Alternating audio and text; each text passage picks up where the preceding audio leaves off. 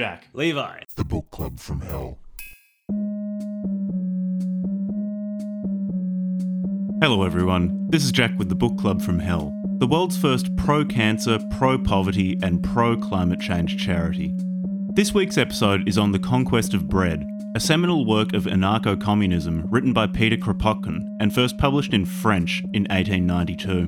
Kropotkin was born in Moscow in 1842 to an aristocratic serf and land-owning family, his father being a royal officer. Kropotkin, sympathetic to his family's serfs and living in a time of revolutions throughout Europe, came to oppose not only the Tsarist system, but all non-anarchist systems of government, and left behind a promising career as a geographer and naturalist to dedicate himself to more socially useful pursuits, in his own words. This entailed Kropotkin getting involved in various revolutionary organisations, and, as a result, being imprisoned in both Russia and France, as well as being chased out of Switzerland at the request of the Russian government. He eventually ended up in London, where he continued to write and organise. He returned to Russia in 1917, initially full of hope because of the revolutions, but this turned to disappointment, as the Bolsheviks represented a strand of communism he felt was too authoritarian, and antithetical to the anarchist principles he held for most of his life. He died in 1921, a prominent figure in the diminished Russian anarchist movement. The Conquest of Bread sees Kropotkin taking shots at the feudalist and capitalist systems ruling in Europe at the time of writing, as well as at authoritarian communism, that is to say, Marxism. He describes how anarchist revolutions can be successful, and sketches out his vision of a society in which goods and services are distributed purely on the basis of need. Before we start, I want to give a shout out to Heilich, Nick B, J-Man, Not San Marzano Supremacy, Abraxas, and At Double Speed, our lovely Patreon subscribers. Thank you, thank you, thank you. It's thanks to you that this podcast is no longer losing money. So, if you're ready to finally understand what all these bread posting memes are about, then listen on. Enjoy.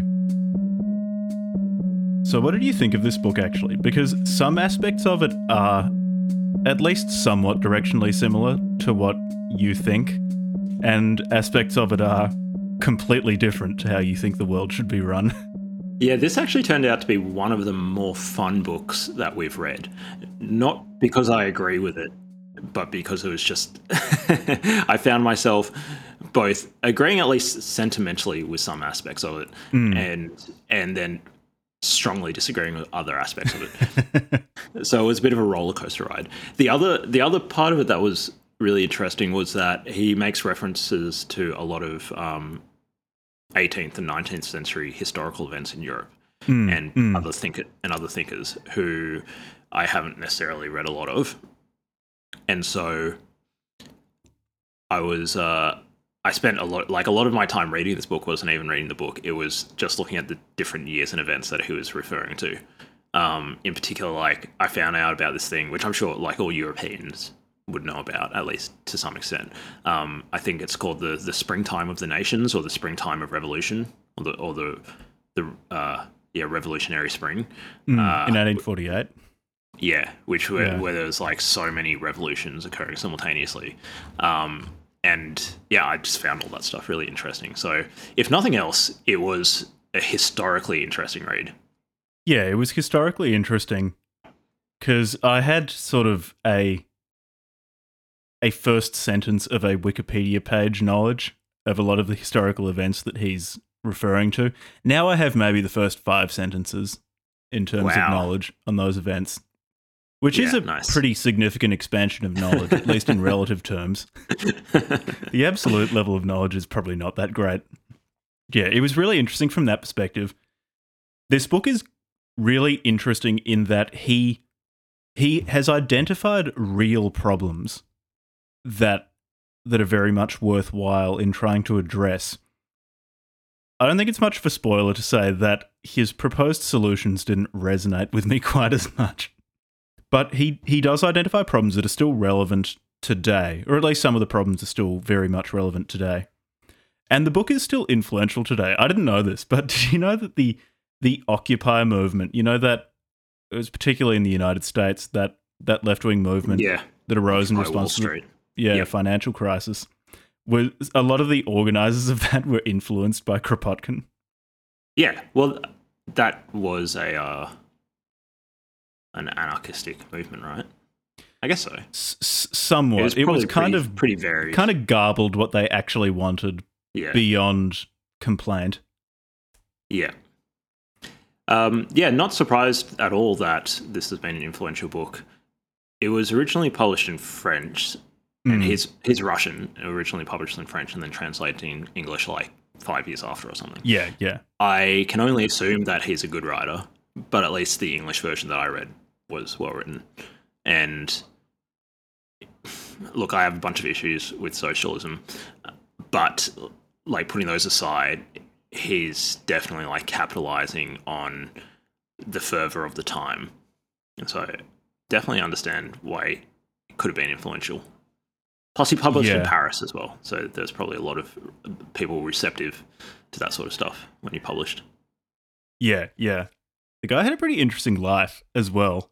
Really interesting life. Yeah, because he was born in Moscow in 1842. And he was born to an aristocratic family because his father was a prince. And he was obviously a really smart guy because he had success in his life when he was younger, particularly as a geographer and also in terms of biology, like as a naturalist. But he decided to pursue social justice as his calling rather than geography. As such, he was imprisoned in Russia, but escaped, then lived in Switzerland until he was expelled on the request of the Russian government from Switzerland after radicals assassinated Tsar Alexander II in 1881.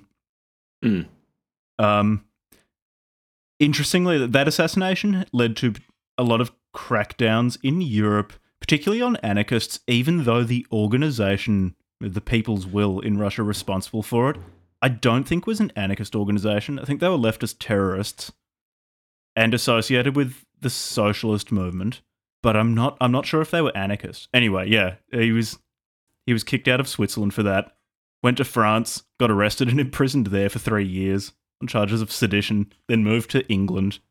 He was there until 1917 because at that point in history, the English just prosecuted radicals less than in other countries, I guess.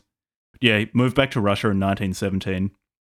Quite sad, actually, in that he seemed to be quite hopeful for the Russian Revolution, sort of after the February Revolution in 1917.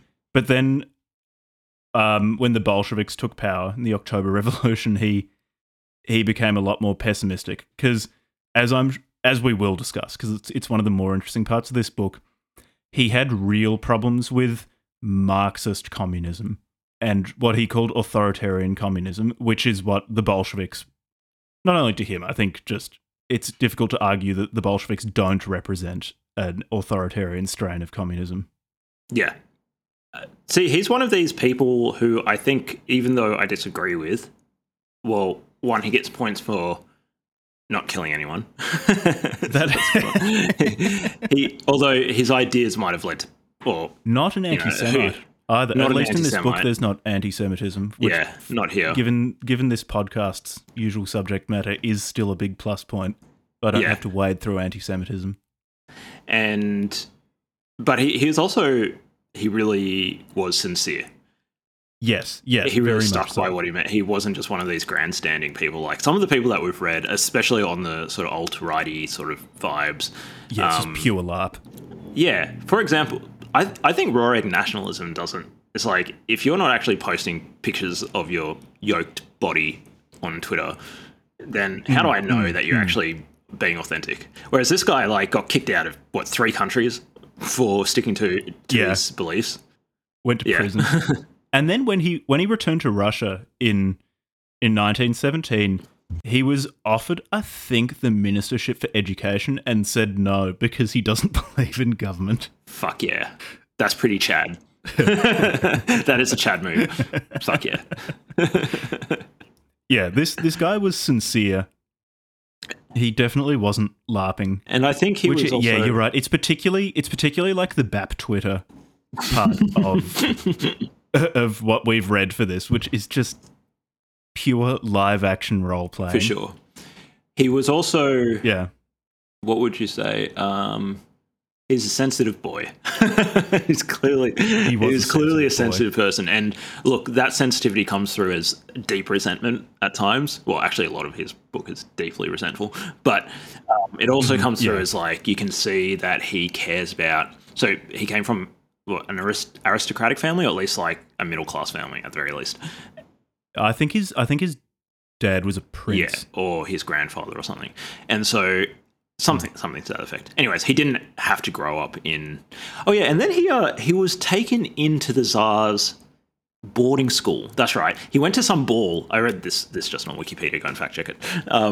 That he went to a ball when he was like 14 years old, where the Tsar was attending the ball, and he was so well dressed that the Tsar was impressed. The Tsar like offered him full attendance at some special school. And so he actually went to... Just because of his grills. Just because of his grills, yeah, and his face tat. Nice. He didn't have to... if you think, well, there was a large portion of the population who probably had his family social background. Maybe not a large portion, but a significant portion. And they didn't necessarily become bleeding hearts for the serf or the former serf class. Whereas he actually took it on board, took his experiences on board, and thought that the world could do better. Yeah. It was also interesting the time in which he was living was a time in which it would be much easier to see the world eventually being engulfed in particularly anarcho-communist revolution, but revolutions in general. Not to say it can't happen again, but we've lived through a time, at least in the West, of stability or relative stability, whereas he lived in a very, very febrile time. And during his lifetime, he saw enormous changes. Huge. When he was... Because he would have only been 20 or something when Tsar Alexander II emancipated the serfs, which was in... It's complicated, but the events leading to that, the revolutions of 1848, so I mean, he would have been like 4 or something when those were happening, so he wouldn't have been cognizant of those events. But a lot of the demands of the revolutionaries in 1848 eventually did come to pass in the subsequent 30 years or so, 20, 30 years, after most of those revolutionary movements were put down by conservative forces. Because, for example, you had Tsar Alexander II in the 1860s, I think, who emancipated the serfs.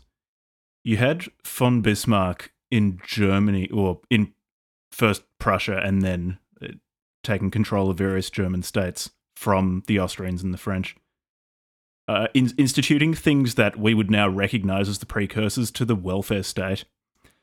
The sorts of demands of people in 1848 were working their way through the political systems of Europe when Kropotkin was alive, and he also saw the Paris Commune as well. There was so much political instability that tended in the direction that Kropotkin wanted that it's very easy to see how someone could see that world and say, yep, the world is headed in one way or another towards anarcho-communism, or at least some form of anarchism.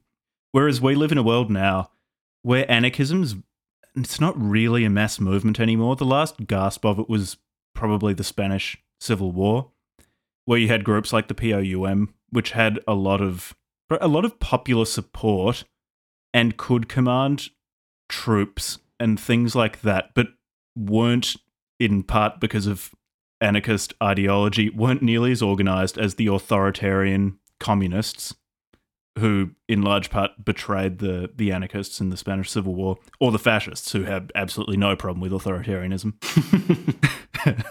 They in fact quite like it. But yeah, it's interesting looking back, given that we live in a time where anarchism is not really a meaningful political movement at large scale. Yeah, it's really interesting.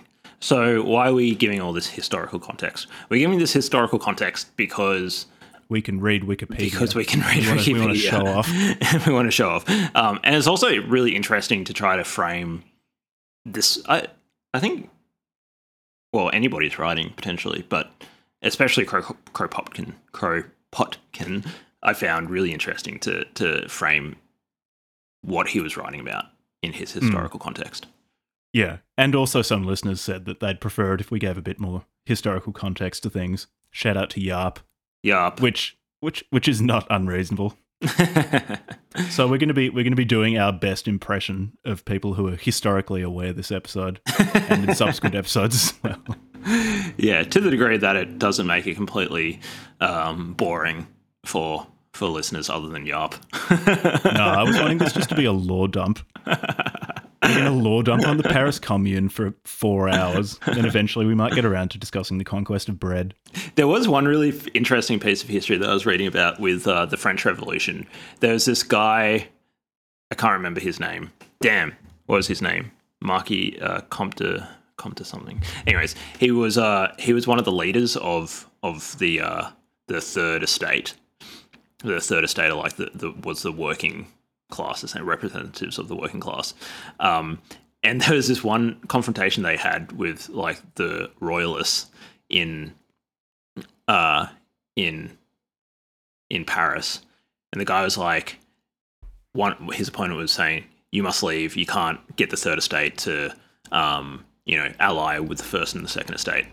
And the guy replied, "Yeah, we're not going to leave here except at the end of bayonets." There's like this really famous quote, and that guy was actually the first guy who was buried in the Pantheon or Pantheon, whatever the thing is in Paris, where French people bury really important people.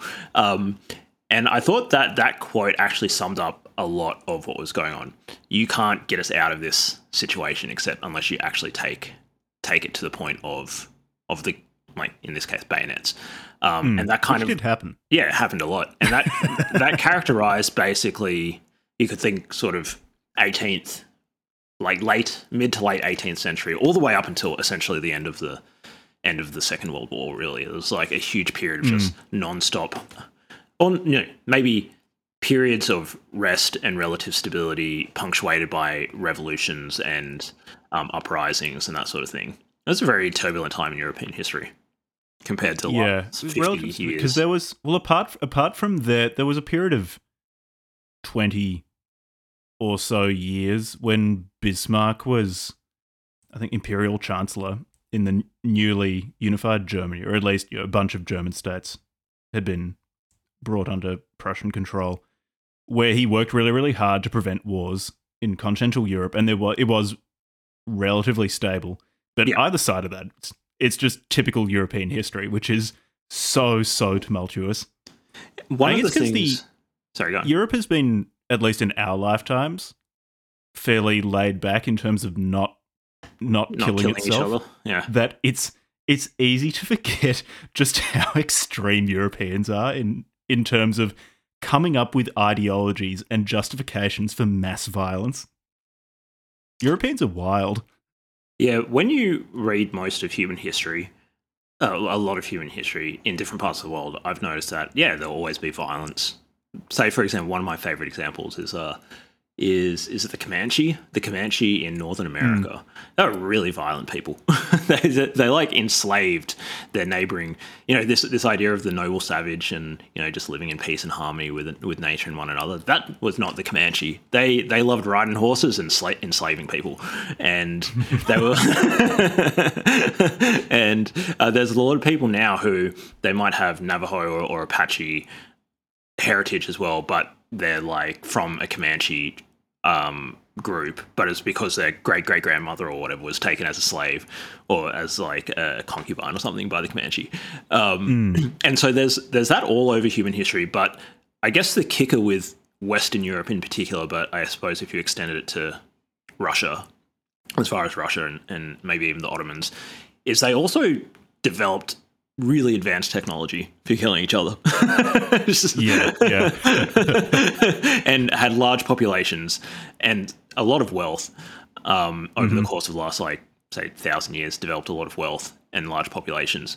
But to have that technology and development directed towards machines of war, it's led to some pretty bad outcomes. Well, it's a relatively large and very technologically advanced population in a relatively small geographic area. And also, well, I guess it depends on your definitions of technology. So you could just define it as social technologies, the organization that Europeans also had. Yeah. They were very organized when it came to massacring each other. Yeah. I consider organizational structures a technology. Yeah. So I guess, in terms of historical context, it was business as usual in Europe, which means it was really violent, but organized violence. And organized, yeah. They were very organized. So it's super interesting. So this guy, the other part of this discussion, why giving a bit more historical context to Kropotkin is important, is because of what I term, I don't know if this is used in other places, but in my own head, I'm not stealing this from somebody else, but I call it historical empathy. So trying to get better at having historical empathy, especially for people that one disagrees with. You could also think of it just contextual empathy if it's a writer who's like, if it's somebody who's writing now and you're reading them, not to just sort of dismiss their perspective because it's radically different from my own, but to actually take into consideration the context and, as Popper would say, their problem situation. So it's not just what problem are they solving, but what's the situation around it. And with Kropotkin, one of the things that stood out to me was that he has not benefited from the last, say, 150 years or so of further economic development and expansion and deepening of markets and all that sort of stuff that we've had, and the rise of the global middle class. And so he was living through this period at the end of the Middle Ages, sort of like the abolition of serfdom and stuff, where there were these parallels between the emerging capitalist economy in Europe and the old serf and aristocratic structure. And so he was making these correspondences, and Marx did this as well and stuff, and the other socialists made these correspondences between, say, the aristocracy or the landed gentry and the capital owners. And to be fair, I assume that probably a lot of the capital owners may have been landed gentry or whatever, or descendants of landed gentry. But that's not built into the social structure, which is where, like, Marx's historical materialism, like, doesn't actually make sense. And so he was looking at this, like, intensely oppressive social structure and then thinking that, well, capitalism is just a new form of that. Yeah. And I guess this is not really defending Kropotkin, and this is defending the branch of communism that he didn't like. But at least in terms of the development of the global middle class, you could maybe steelman that argument by referencing Marxism-Leninism. So particularly in capitalism, the imperialism, the highest stage of capitalism. By Lenin talks about how capitalist countries have basically offshored working class misery to poor countries so that they can buy off their own proletariats with higher standards of living, better wages, shorter working hours, but immiserating workers in faraway countries. I guess like that might be a response to what you were saying. Yeah, and I guess now we can start talking. Well, this is probably a good segue into talking about Kropotkin more directly, because that gets onto one of the core central. Is it fallacy or is it just an error, mistake? Just error, in my opinion, of socialism in general. All the various forms I've seen is that they have a zero-sum mentality towards wealth creation. They think it's just like somebody has to be oppressed in order for there to be wealth created. Yeah. And that permeates like all of their thinking, and including Kropotkin. And it originally and I guess it depends on how you define oppression as well, because it seems to me that oftentimes if two people engage in some sort of business deal or something like that, and one party comes off better than another, even if they both benefit, certain people will look at that and say that's oppression, and certain people will look at that and say, well, one person's done better than the other, but that's not necessarily predatory. And how one views that oftentimes will determine whether they're more instinctively capitalist or socialist or even communist. Yeah. And I mean, we can definitely discuss maybe towards the end of the episode my main or a couple of my main criticisms that I think just like eat through those discussions and cut to the chase on those. But maybe we should discuss Kropotkin more Will that directly. be how when during the Yavin episode I was Yavin bot and trying my best to offer a Yavinite response, and this time I had to be Kropotkin bot.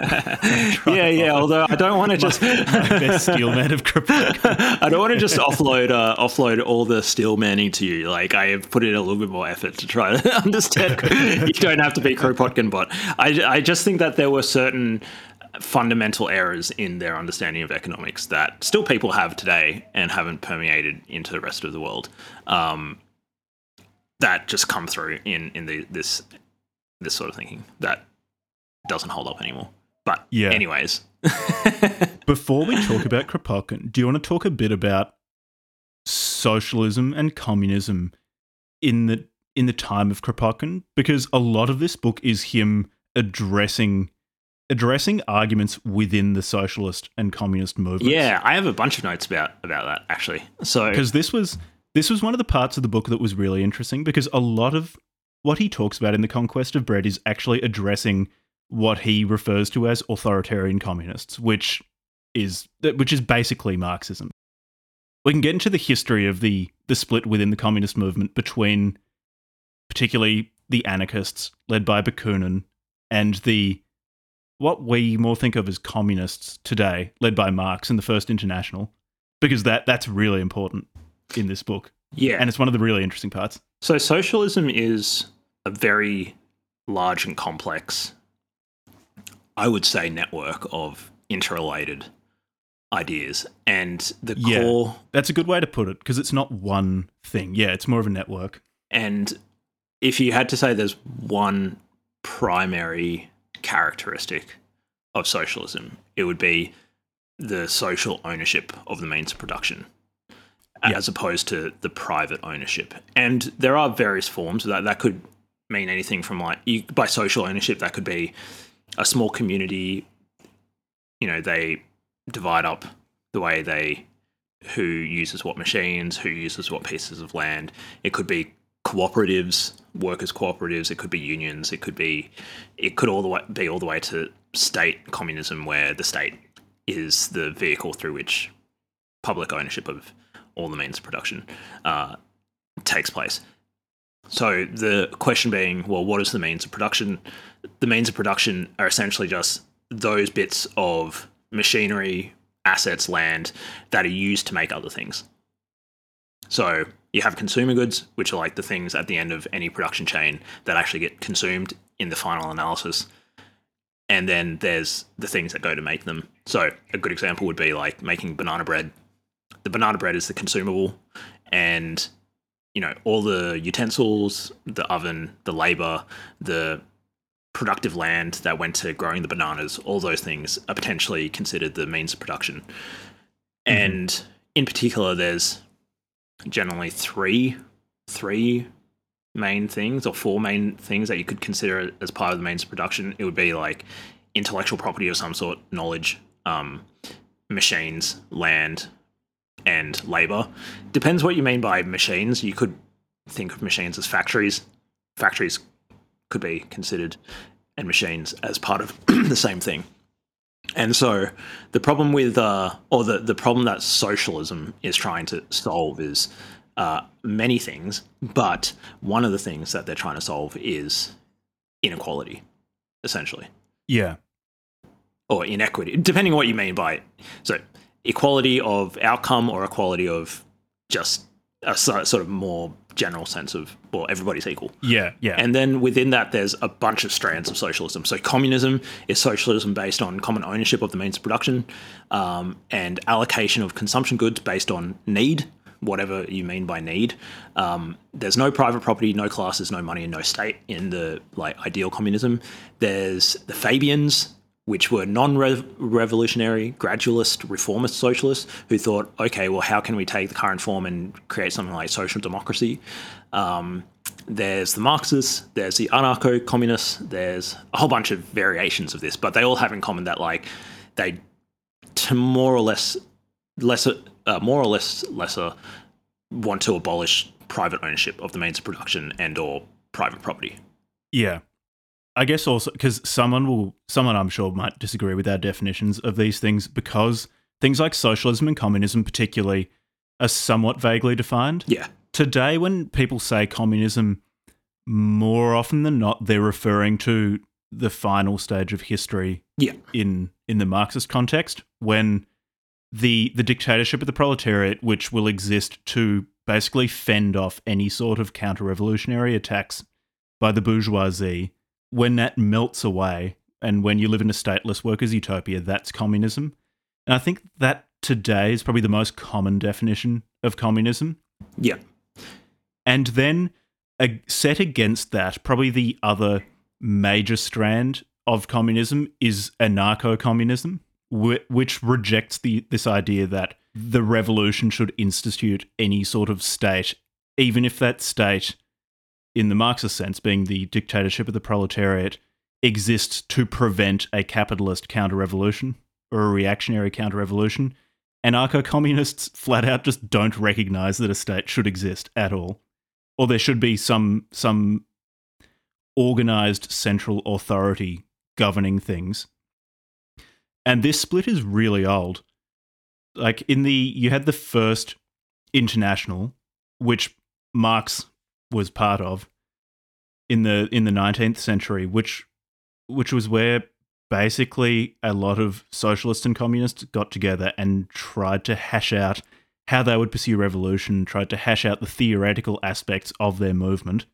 There was a huge fracture in it between communists led by Marx, who believed that some sort of state would need to exist post-revolution, at least for a while, to ensure that the gains of the revolution were maintained, and then anarcho-communists, which faction was led in large part by Mikhail Bakunin, who was a Russian anarcho-communist, or anarchist, I guess.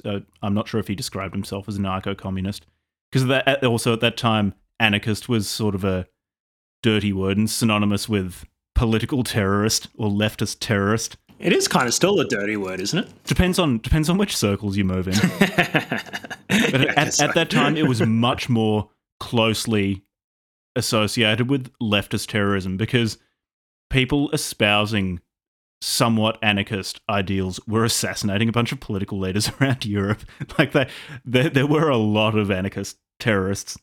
But yeah, Bakunin disagreed with Marx, particularly in that any sort of state should be set up. And then when Bakunin died, the anarchist movement very ironically, was sort of looking for theoretical leadership, or someone to come in and to spell out the theoretical underpinnings of the anarchism that Bakunin espoused, because he was less concerned with offering a theoretical framework. He was much more interested in the propaganda of the deed. And that's where Kropotkin came in. When Kropotkin moved to London, having been imprisoned and chased out of a bunch of continental European countries, he moved to London, started writing, or continued to write, and was embraced as a theoretician of anarcho-communism. Oh, that's really interesting. I didn't pick up on that. Yeah, so he filled that vacuum left by Bakunin. Yeah, I didn't know that. That actually makes a lot more sense. Which almost how he's writing suggests that people naturally look for leaders. Well, my understanding of... Well, that's a good point. We should actually talk a little bit about... Yeah. No, that was a cheap shot. No, that was pretty unfair, actually. And that's not reflective of... Zing. Of anarchism. Jack comes in. It's not that. It was a pretty stupid comment to make. Because basically, maybe actually defining anarchism in this context would be useful, because it's not that they say that there should be no authority or that any authority is de facto bad. Well, maybe some anarchists say that, but on the whole, it's a disagreement with the idea that you need an organised, centralised, coercive authority. And I think this recognition is in large part true. So we've both read Hayek, and it's not an insight limited to more left-leaning philosophers and political adherents.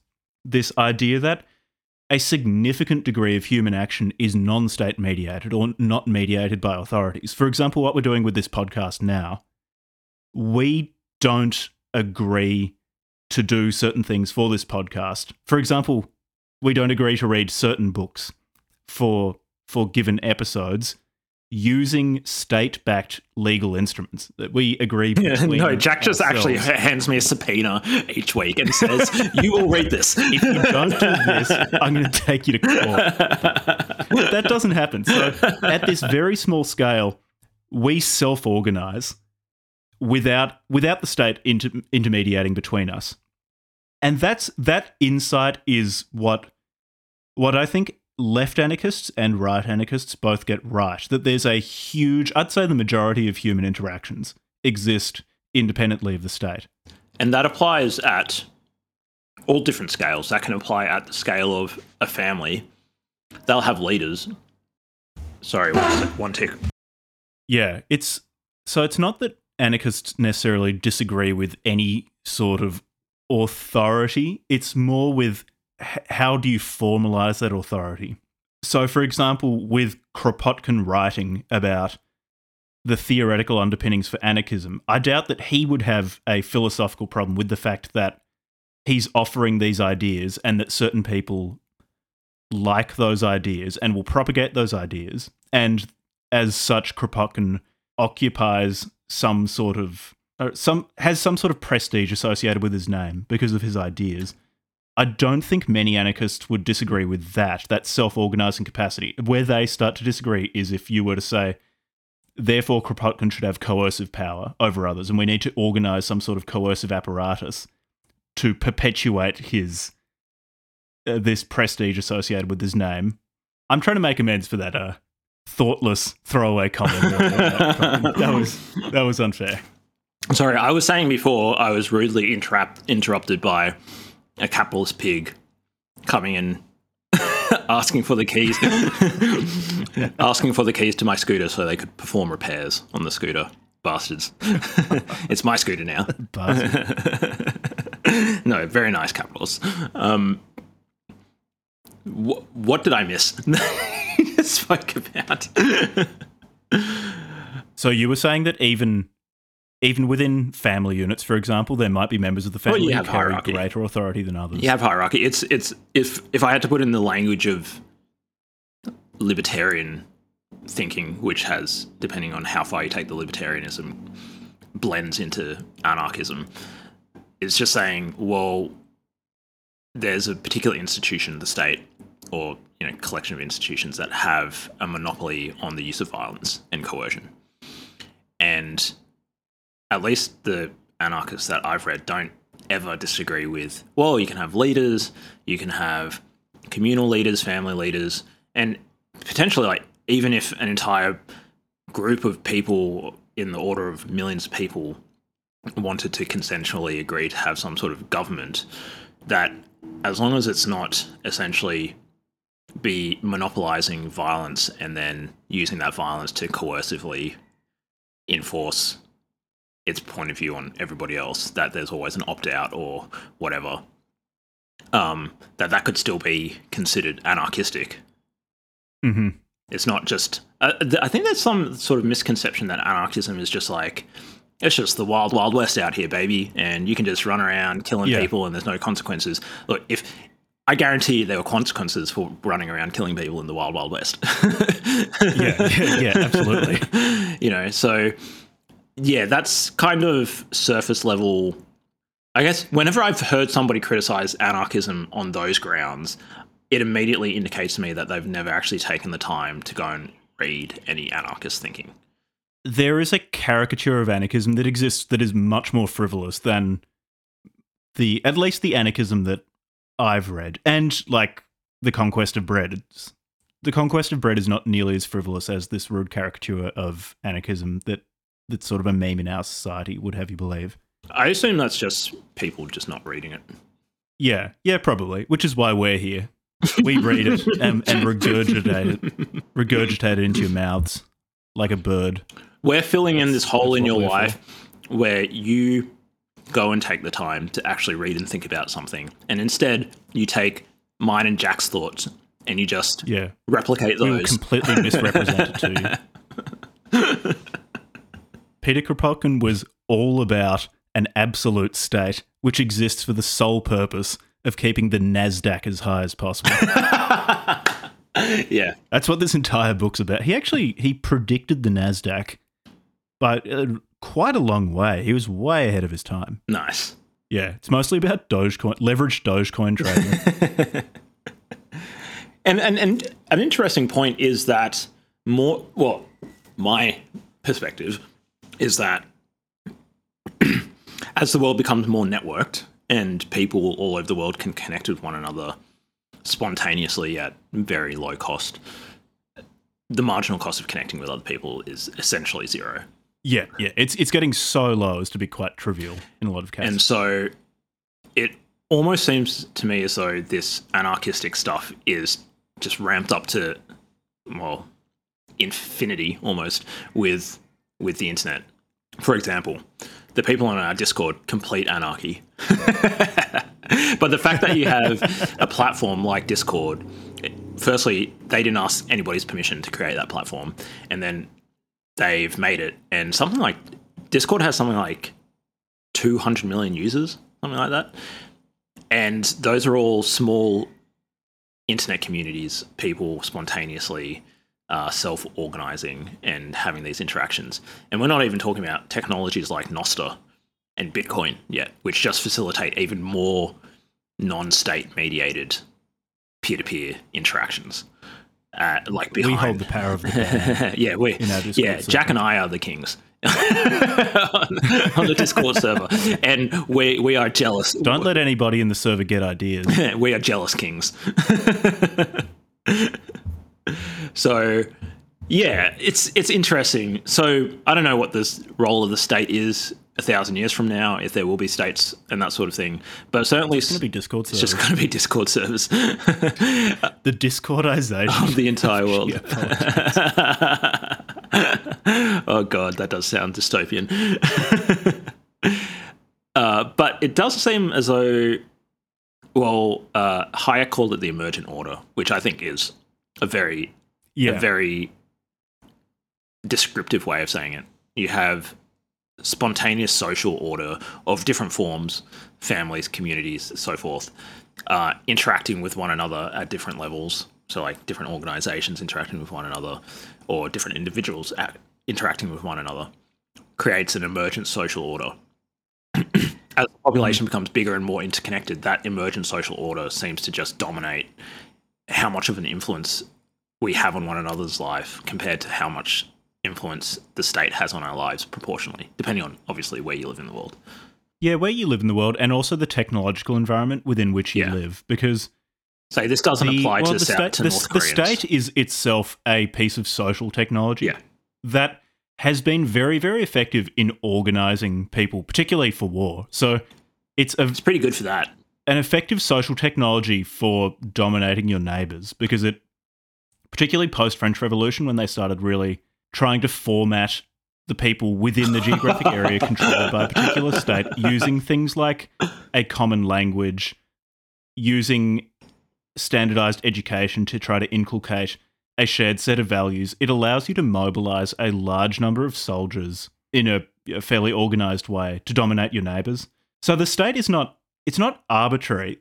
Like, it is a technology that exists and is competitive for a reason, but we'll go over the reasons why Kropotkin still doesn't like it. Because he disagrees with that both on a moral level, in that he doesn't think that people should have that sort of authority, and also on a practical level, in that he thinks, or thought, it's probably not still thinking, he is dead, he thought that anarchist or self-organizing groups of people would actually have a technological advantage and a production advantage when compared to people who were organized from the top down. And Jack, could I rewind like 30 seconds? You used a particular word in a kind of strange way that I asked you about a number of weeks ago in an offline conversation. You said if the state formats people. I loved it when you used that word. Can you explain what you mean? This is a Jackism, people getting formatted.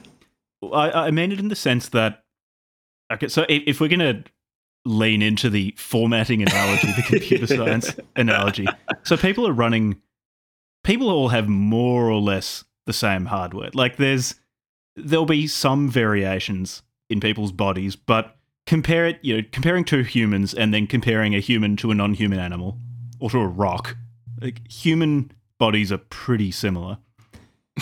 But the software people are running can be radically different. And so in the case of, so suppose you have a geographic area. I mentioned the French Revolution. So pre-French Revolution, what we think of as French today was effectively what they spoke in Paris and the surrounding area. And people throughout the rest of the country spoke different languages. So they were running different software in that respect. And post-French Revolution, there was a concerted effort to make everyone within the geographic and political entity that we call France speak Parisian French, or just the Parisian language. So reformat them so that they can all understand each other and understand things communicated by the state in that particular language. So using that particular software such that they're easier to organize. So that's an example of how you can be formatted by a state. So good. I love that. Formatting people. Format yourself. Just rewrite them. LSD is really good for defragging.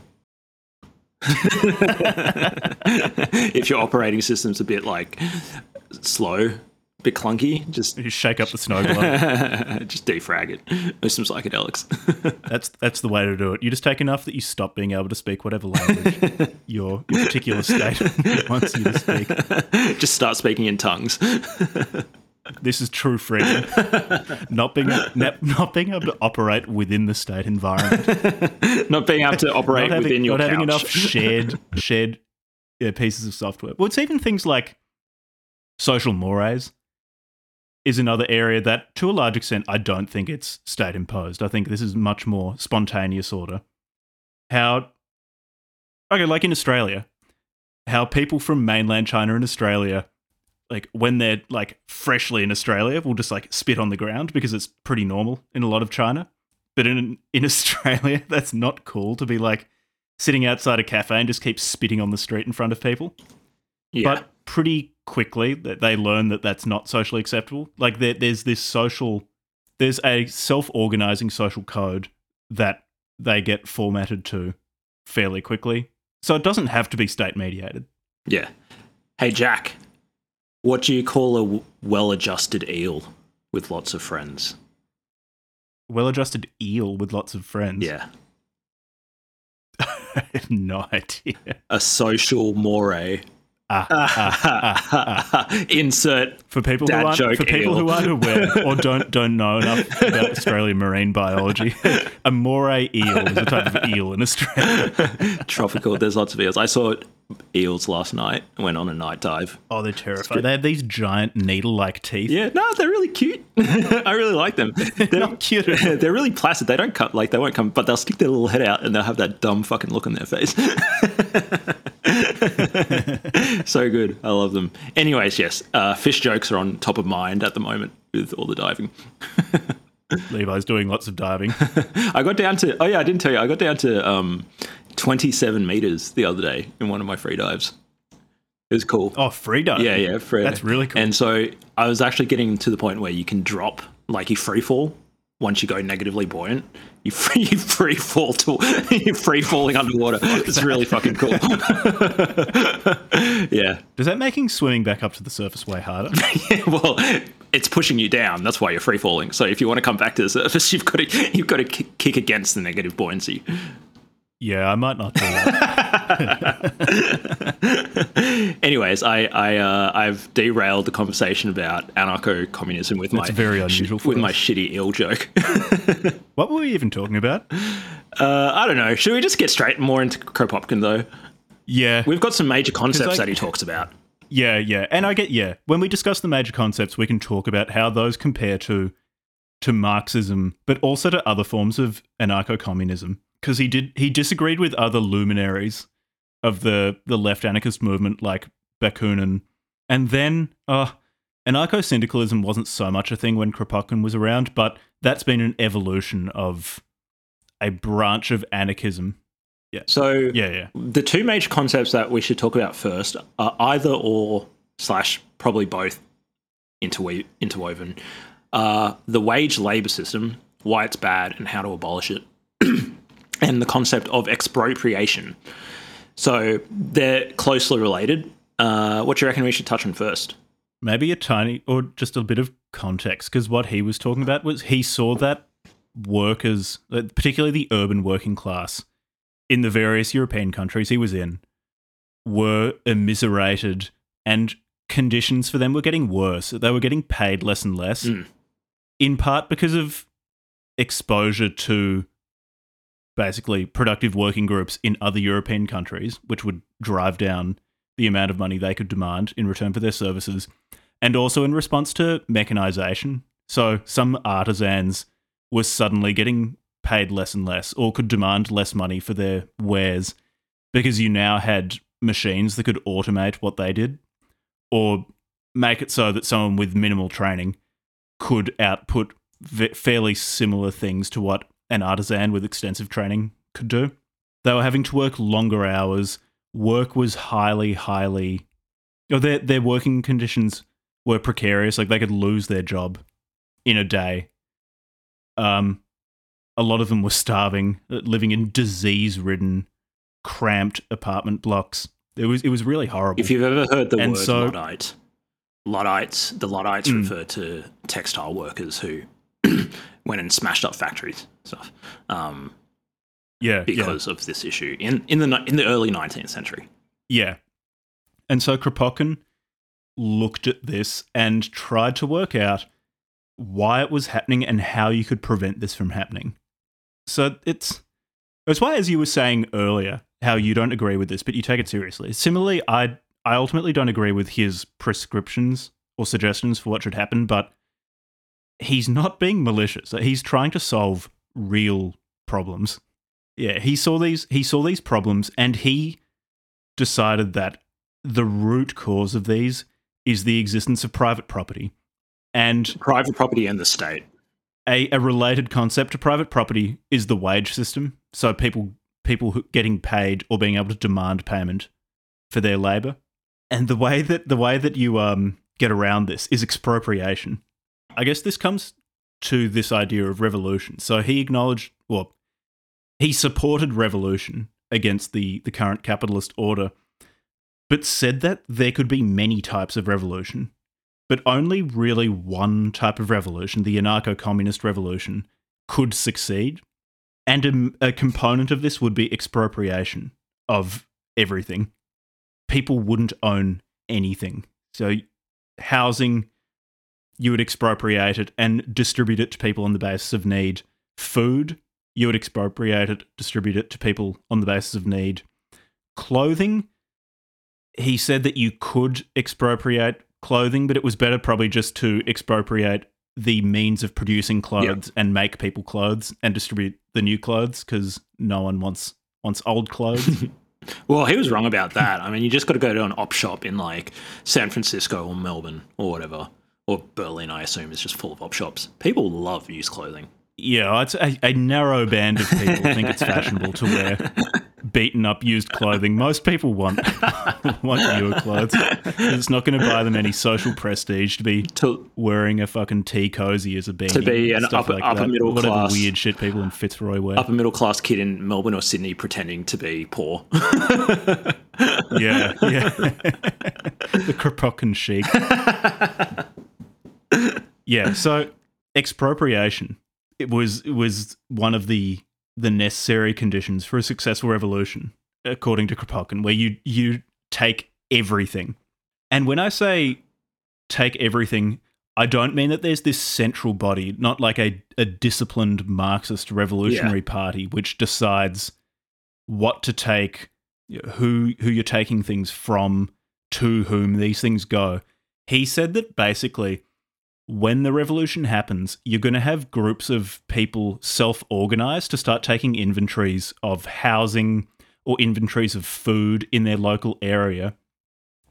And then they're going to, again, spontaneously start distributing these things to people in their local area on the basis of what people need.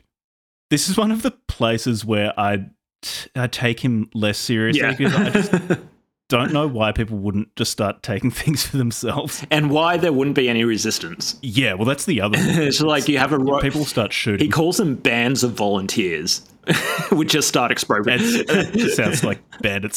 So gangs will just pop up and start saying that they're volunteers and saying that they're expropriating the means of production in order to quote unquote redistribute it to the more needy.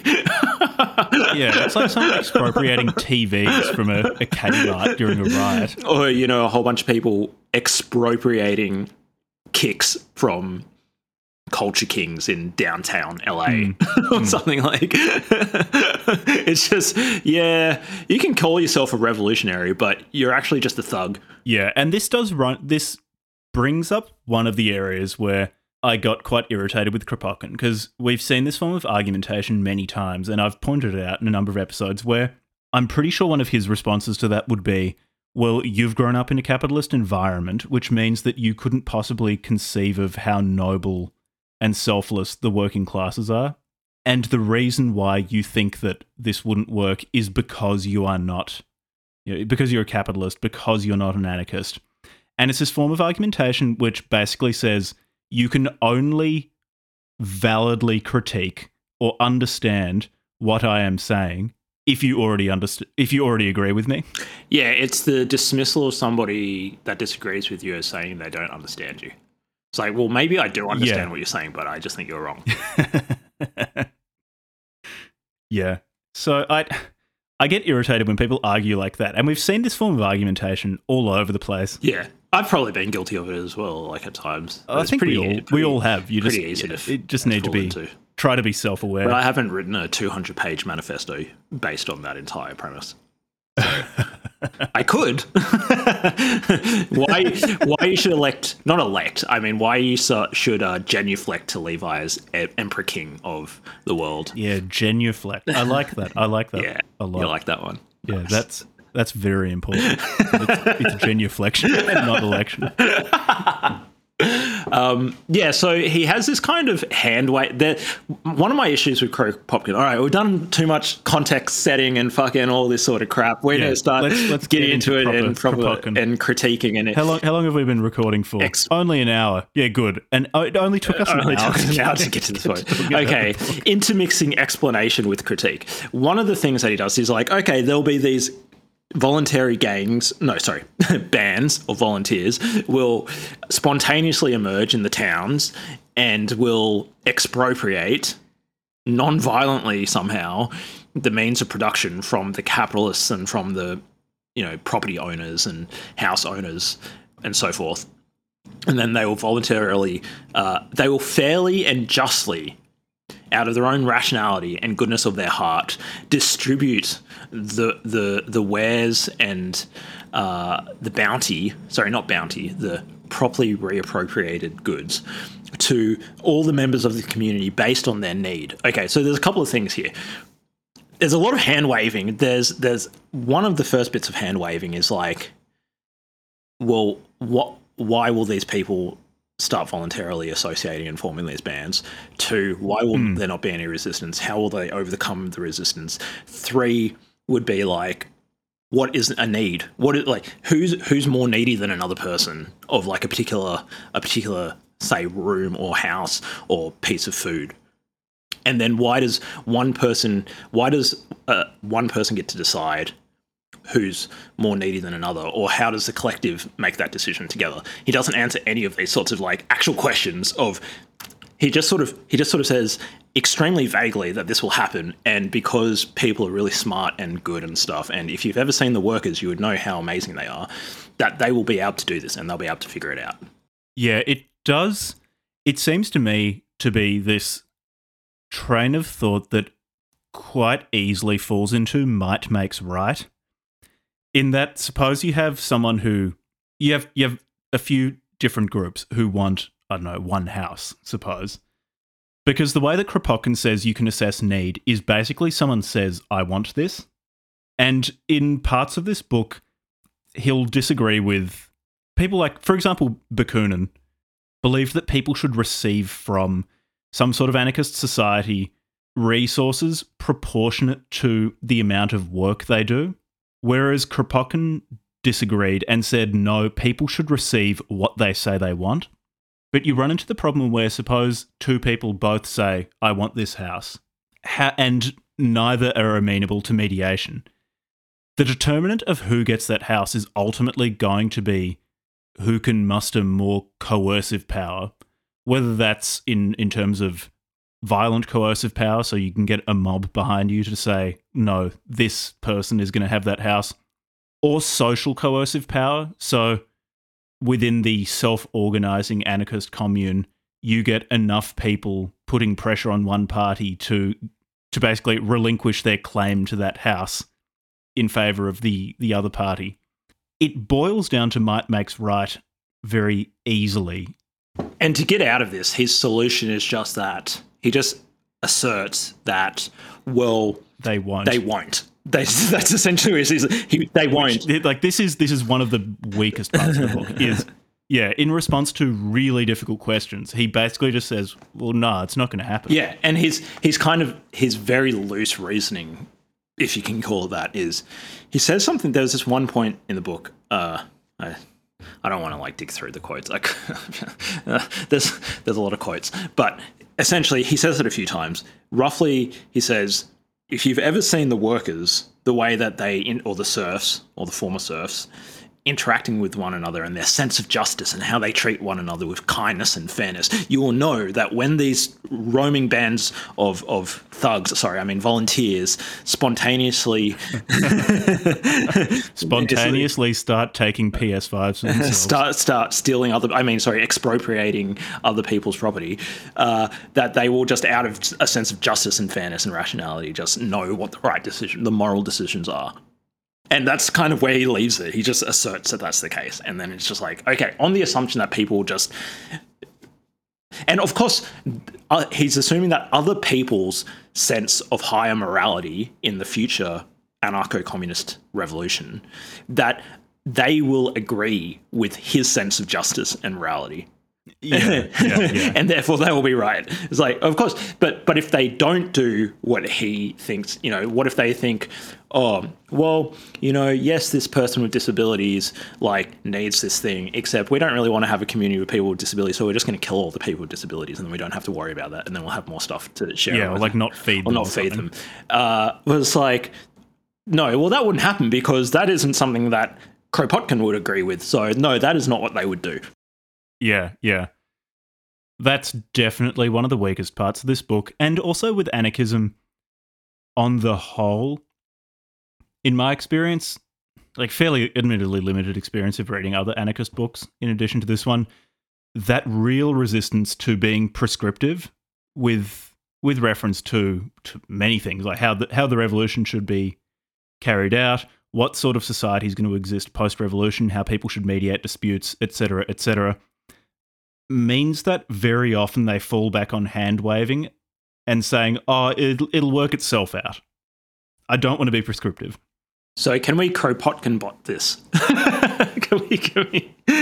I am Kropotkin bot. Well, the Kropotkin bot position would be, in part, people self-organize in so many areas and resolve disputes in so many areas, and probably the majority of disputes between people are resolved independently of the state in what is effectively an anarchist way.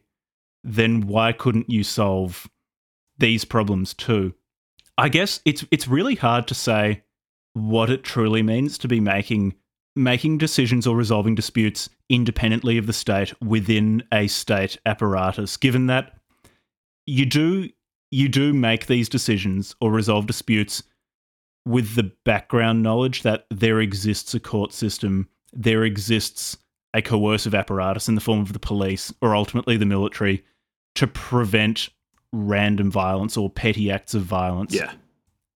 It's still taking place within the context of a coercive apparatus which can be called upon. So there's also another Kropotkin bot response that I can think of, which would be something Yeah, go along, for it. something along Kropotkin bot 3000 says, ChatGPT 4 says, oh wait, we should have gotten ChatGPT to take on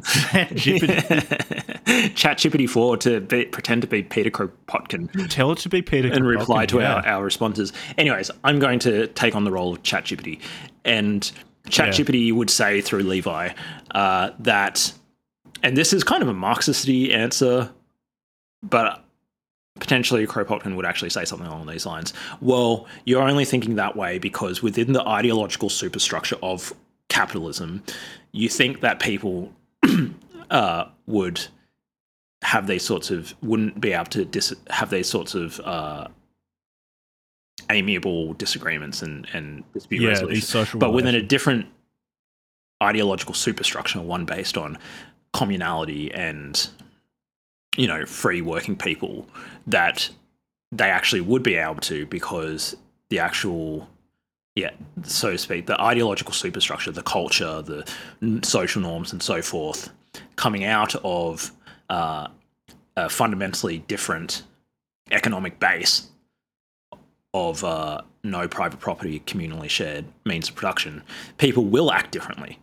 And people will be able to rationally and justly resolve these disputes in a fair and equitable way without resolving it into violence. But you haven't seen that. Kropotkin bot position, because in some ways that could be used to justify Marxist communism, which Kropotkin disagreed with, because presumably the revolution will be taking place among a population of people who have grown up in and lived in a capitalist system of social relations and of economic relations.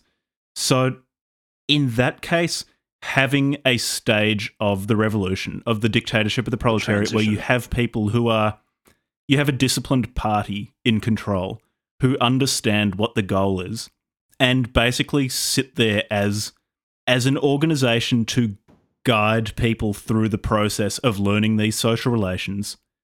I think that Kropotkin bot position almost justifies a Marxist communism rather than an anarcho-communism. Yeah, so that was extremely Marxist, what I just said, but I was trying to bend it to be more less statey and just say that, okay, well, you don't need a state to do it. Like these communes around, like these small communes will sort of have their own, so to speak, like local ideological superstructures, and they'll figure it out. What about the wage system? We can talk about that. He doesn't like wages. I guess we already touched on it in that when he says you shouldn't have private property and people should receive from the anarchist, I guess you call it a commune, the anarchist association of people, what they want. Their claim on resources is to want something. He calls it need, but which is, I guess, the positively valenced way of putting it. Need, want, desire. In his definition of need, it's inseparable from want. And his argument against people just making completely outrageous claims on the anarchist organization is basically, well, they just won't. Yeah. Which I don't really buy. People will naturally just become more austere in their tastes for some unknown reason. Yeah.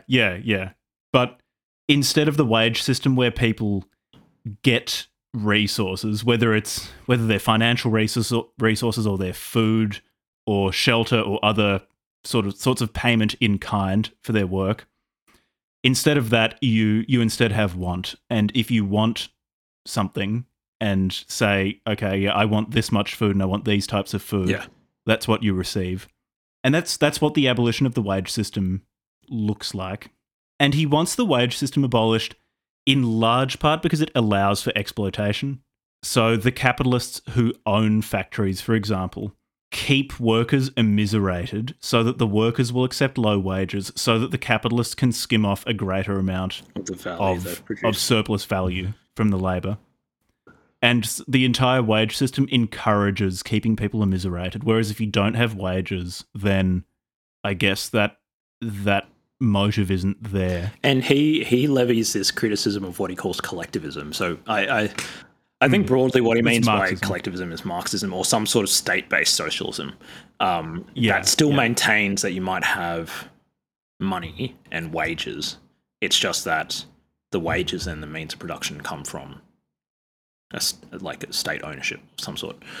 Yeah, yeah. So that's his problem. That charge isn't just leveled against Marxists; it's also leveled against other anarchists like Bakunin. Yeah, who felt that there should be some sort of. He didn't call it wages. He said you would receive from the anarchist organisation food and shelter and things in proportion to how much you contribute in terms of your labour. But Kropotkin says that's effectively wage labour. Yeah, and it's important to remember that the centralised anarchist organisation is not a state. Yeah. That's why I keep not saying like the country or the state or something. You're just calling it an organisation. And I mean that loosely because it's not going to be formally organised. The flat, non-hierarchical organisation that definitely doesn't have a monopoly on violence and is not a state is. Yeah, it's the Occupy Wall Street commune. Yeah. Yeah. So I think for this one, let's go back a little bit into a little bit more historical context, especially with the development of economic thought. So basically, Adam Smith comes out with The Wealth of Nations, probably one of the most important books in modern human history. And because it's the founding book of economics, essentially, notwithstanding some stuff that, say, Aristotle or some other thinkers said beforehand. But the question being, there's scarce resources. How are those scarce resources allocated and divided and distributed amongst the population? And how is wealth created? Probably scarce resources with alternative uses as well, because the alternative use dimension is really important and makes it so much more complicated. Yeah, and then like a population with a whole bunch of varying things that they want to do with who have alternative uses or wants. And so one of the interesting things that Smith did, Smith, super important, one of the most important thinkers if you're interested in understanding the way the world works. And he, importantly, he was struggling with this question of, I think of it as a tripartite problem. The three parts of the problem are what is value, what is price, what is cost. Those three related things, we know that they're somehow related. So you could say, from whence does something on the market acquire the particular price that it has?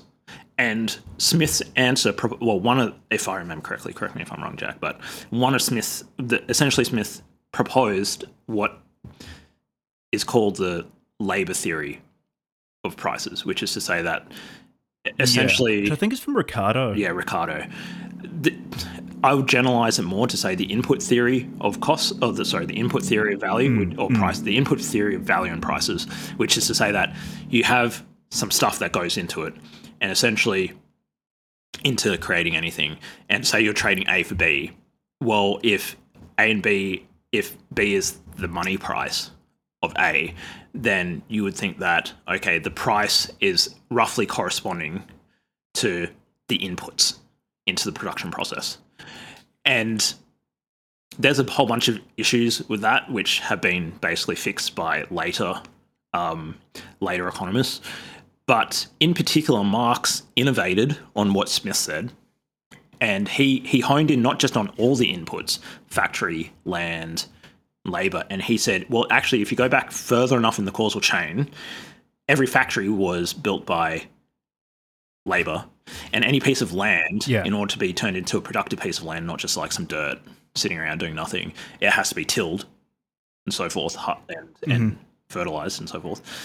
So really, if you go back far enough in the causal chain, you'll get to labour, which I think is a really interesting insight. And obviously I'm not a Marxist, but he is a very interesting thought experiment he did. And so he said, well, actually everything just boils back down to labour.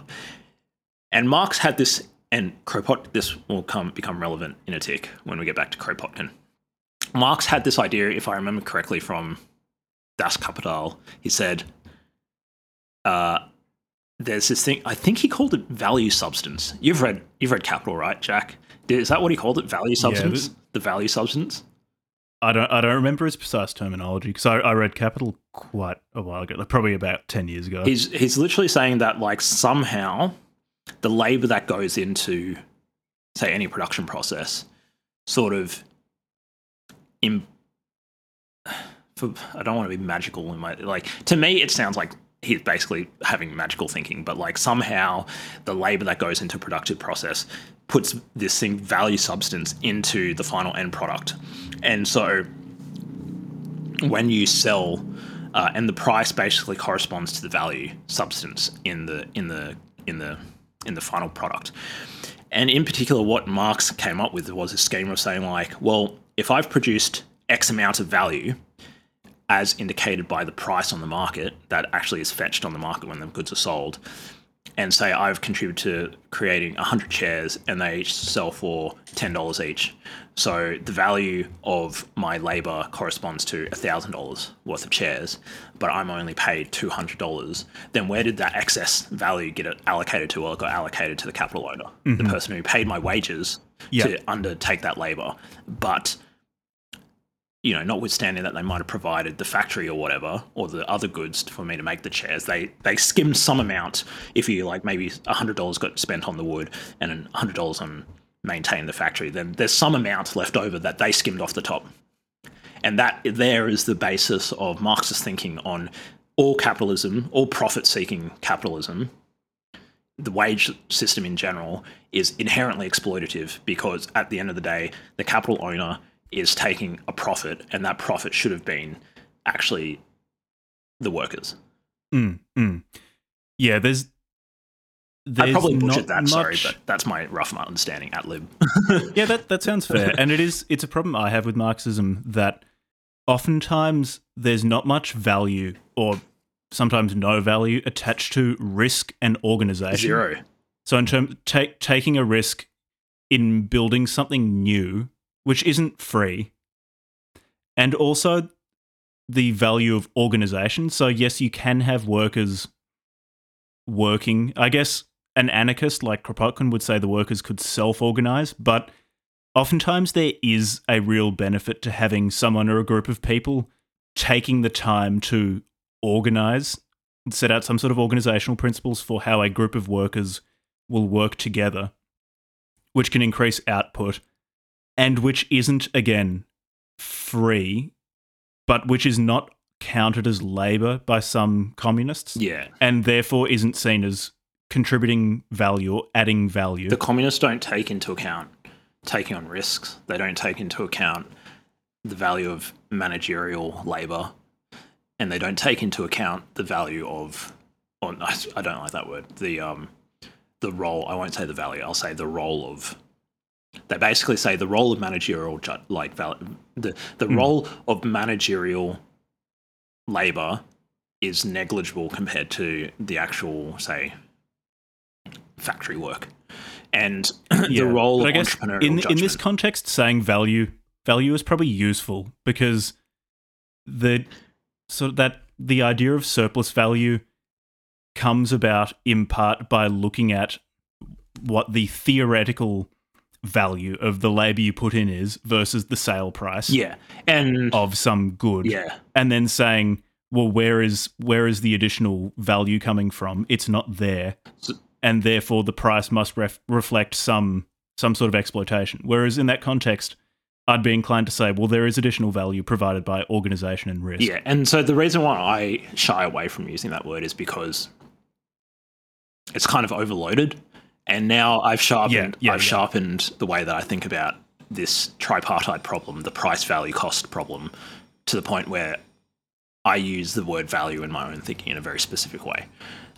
Whereas, like, to me, the way that Marx and even Smith and a lot of people, if you just have a casual conversation with somebody about, like, well, the house value, like getting a house valuated on the Melbourne property market or something, like, it's used in a very, like, loose way, but you can actually sharpen it up quite a lot. But anyway, so that's the historical background, and basically Kropotkin, even though he disagrees with Marx on some things, he does use Marx's labor theory of value to justify or to explain why the wage system needs to be abolished. And building on that exploitation in the wage system, he actually then goes a step further and says, well, one of the key issues here is actually money in the first place. Yeah, yeah. So should we talk about money? Yeah. This is one of the subjects that you often shy away from, but I think I don't you're really going to like have to talk about money talking here. about it. It's not... Look, if you twist my arm, I guess I can. I suppose it's relevant to the episode, so probably should. Bitcoin.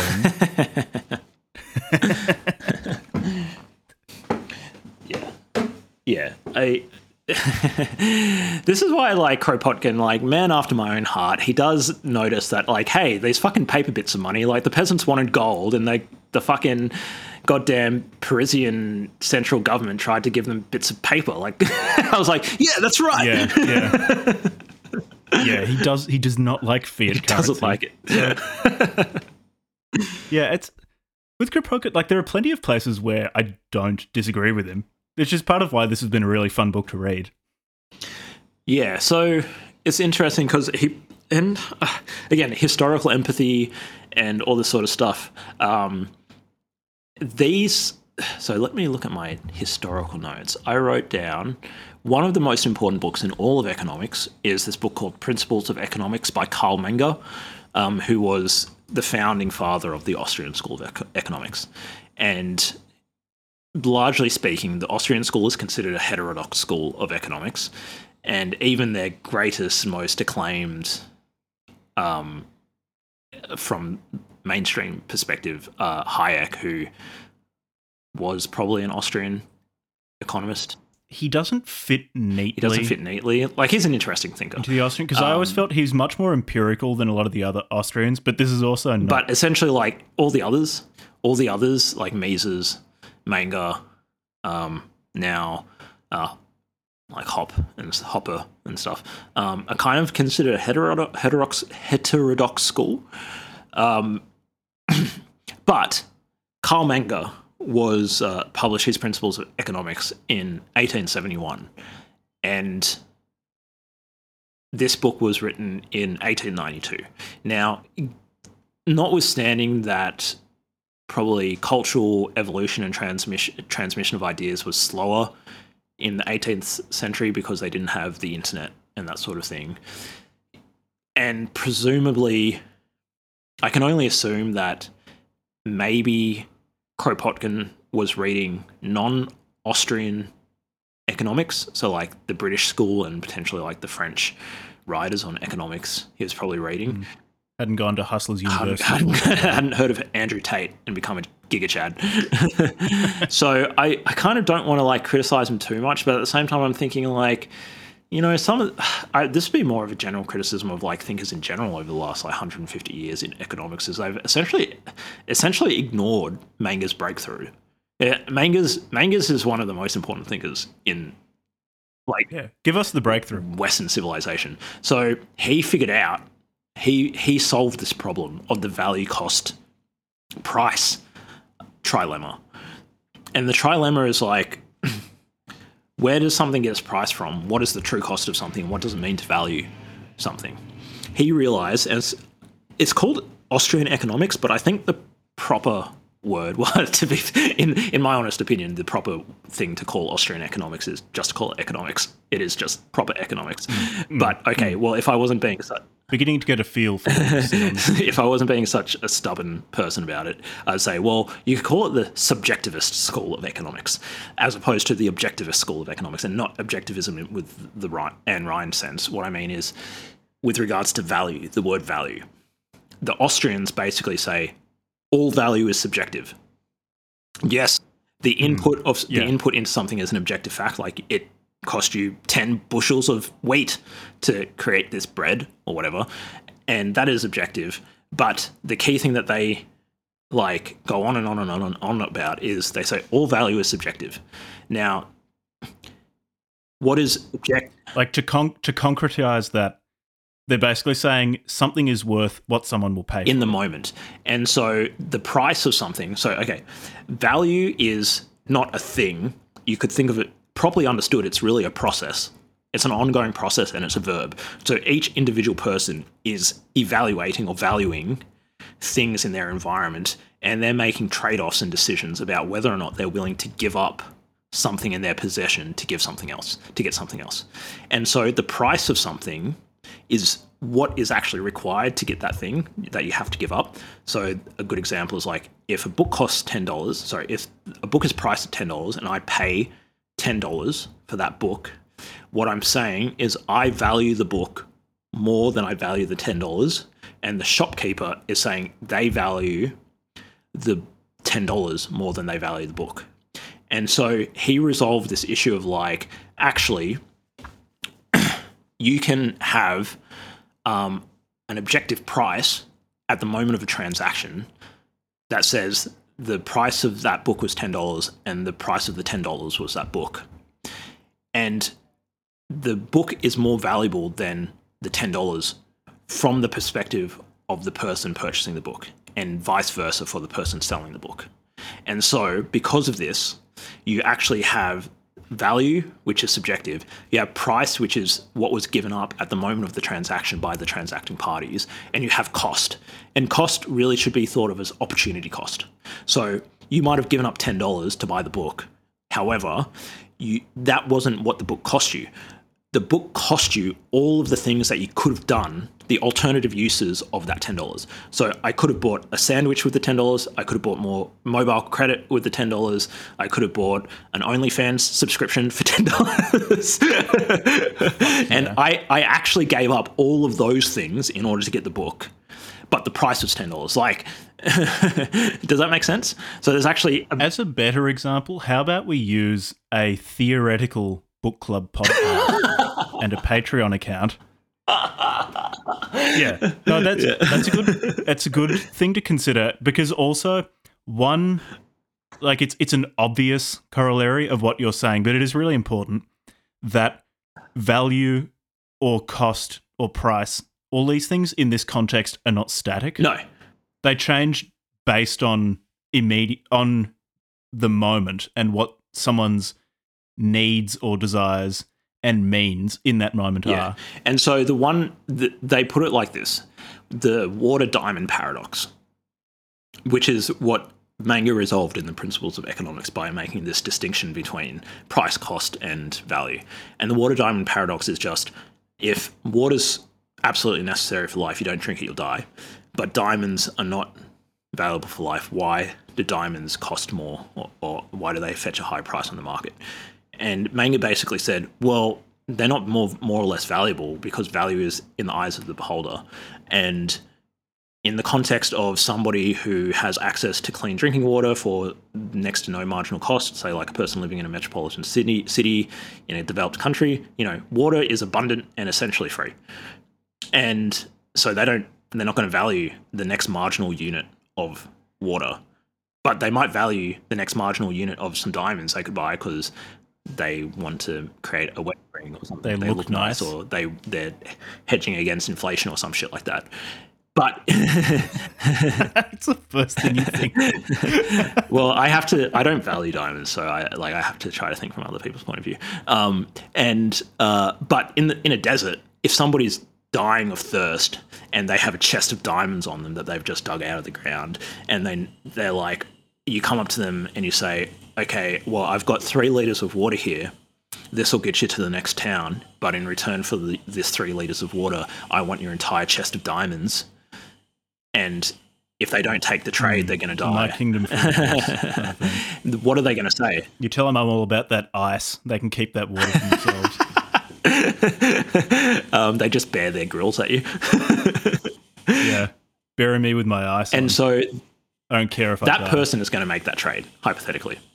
So there's 2 important breakthroughs. The value is subjective, and the other thing is the marginal analysis, which mainstream economists actually did pick up on. And marginal analysis is basically saying you never actually make a decision about what you would do with all water supply and all diamond supply. Decisions are only ever made at the margin. You only think about the next unit of the good that you're going to purchase or sell. And so because of these 2 things together, Menger's like unbelievably important. And his insights, I think, have essentially been ignored for the last 150 years. And it's only the Austrians, the hardcore libertarians, and now the Bitcoiners who have taken those insights on board. And whether or not it's just ignorance and just like Kropotkin and the other socialists and stuff throughout the late 19th century and the 20th century just didn't know about these things, which I think is probably unlikely. Or, a lot of the times they just dismissed economists as just like talking heads for the bourgeois. So, yeah, they ignore this. And that's one of the key things that makes Kropotkin's thinking just completely fucked. It just doesn't work. Yeah, I won't say it's completely fucked. I'd say his ability to identify problems is good, and he identifies things that are still relevant today, but his proposed solutions, I think, often leave a bit to be desired, in large part because they're just so nebulously defined. Yeah, sorry. By completely fucked, I was referring specifically, not with regards to identifying like some social problems and stuff. Okay. Sorry, that was a little bit...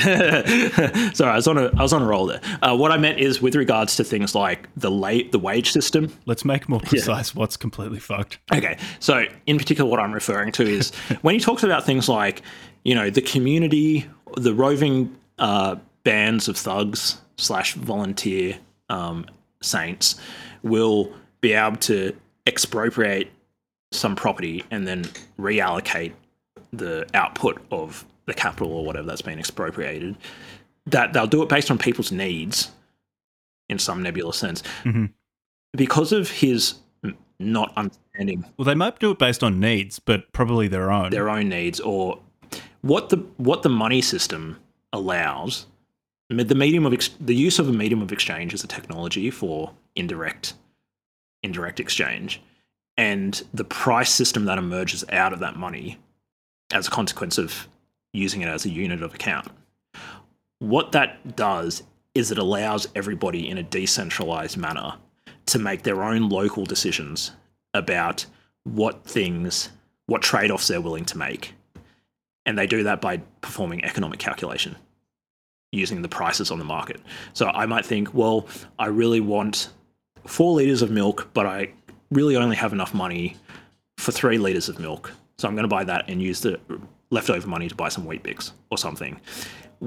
That entire coordination is done through the price system, and it enables basically like scalably billions of people to coordinate their own local actions in response to the minimal amount of economic information they need transmitted via the price system. And because of that, he doesn't understand that. And this is why I think historical empathy, like it was Hayek and Mises who really crystallized this in the mid-20th century. He didn't have that. He didn't realize that like when you abolish money and the price system subsequently, you actually completely destroy decentralized decision-making and trade-offs to be made at this abstract level. Like this is literally the technology that allows the decentralization of resource allocation and decision-making. Yeah, it's good that you brought that up, because that was actually one of the things that he has identified correctly, but then fallen down on in terms of the solutions he proposes, is a coordination problem in terms of economics. In that, so for example, when he brings up the question of what does it mean to have an oversupply of food when people are starving? So he says it doesn't make sense that a farmer will produce a certain amount of food, but then won't produce more because it's uneconomical for the farmer, even when someone doesn't have food in that society or within a certain geographic radius of wherever the farmer is farming. He says that doesn't make sense, and that the way to solve it is expropriation and the abolition of private property. To me, he's describing a coordination problem in that there is someone making a good which is desired or needed by someone else, and those two things aren't coordinated. Yeah, that's a really good point. And yeah, to me, the coordination, because I'm a filthy capitalist who quite likes the Austrian School of Economics, would be to say that, yeah, the problem is that the price signals there aren't being coordinated well enough, and the way of getting those desired and needed goods to the people who want them is also not not as coordinated as it could be. And to be fair, like, maybe it is in fact the case that the people were so poor that they didn't have the money to buy the things at a price that made sense for the producers. And that is, that does suck. And it sucks when that happens. The problem with Kropotkin that he didn't realize is the thing that fixes that is more capitalism. And in fact, what we're at a point now with such advanced capitalism that, at least according to some people's analyses, there's no longer famine caused by economic or natural causes. Then now we only have famines that are caused by like war or politics, basically, like the government. Yeah, if you fucking Venezuela, yeah, states stepping in and fucking with the price system. But in terms of like the actual output of our productive systems and like the network of distribution and all this sort of stuff, and how just unbelievably cheap a calorie is in many parts of the world, like we don't need, we shouldn't really have poverty anymore, except in the case of when there's war or something like that. And so that has actually been solved by deepening of the market, by broadening of the market and a deepening of specialization and all that sort of stuff. And that's been solved by capitalism. What he didn't realize, so to play not Kropotkin bot, but like kind of devil's advocate on behalf of Kropotkin, this is really fucking complex stuff. Like, this is not. It is so complex that I would say that a planning body can't plan it because a single body can't possibly know. So there's. But again, like, I'm definitely showing my ideological slant. There's three things. If we think back to somebody who lived in the mid to late 19th century, what was the population of the world back then? Like 1 billion people at most. Like, I mean, I could look it up, but I'm not going to because I'm lazy. Let's keep it at a nice round 1 billion number. people. Let's call it 1 billion. Let's call it 1 billion people, because I think it doubled like 3 times last century. No, it mustn't have done that. Doesn't make any sense. Anyways, let's just call it 1 billion people. Let's call it X. Let's call it X. Let's just take numbers out of it. He's also writing before Mises, like, basically solved all these problems and completely just exploded communism and socialism. So there's two really hard issues here. One, it's a complex issue, and we're always dealing with our own local information and our own local perspective. And the really big intellectual breakthroughs, part of the reason why they're so insightful, whether it's Hayek or, like in the natural sciences, people make these sorts of breakthroughs, is they're able to look at things more abstractly, and they're able to see past their own local information, or as David Deutsch would say, their own parochialism, and they see something more universal, more abstract.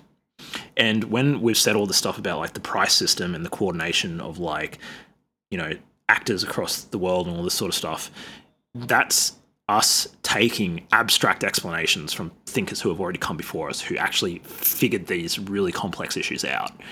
And he didn't have that benefit.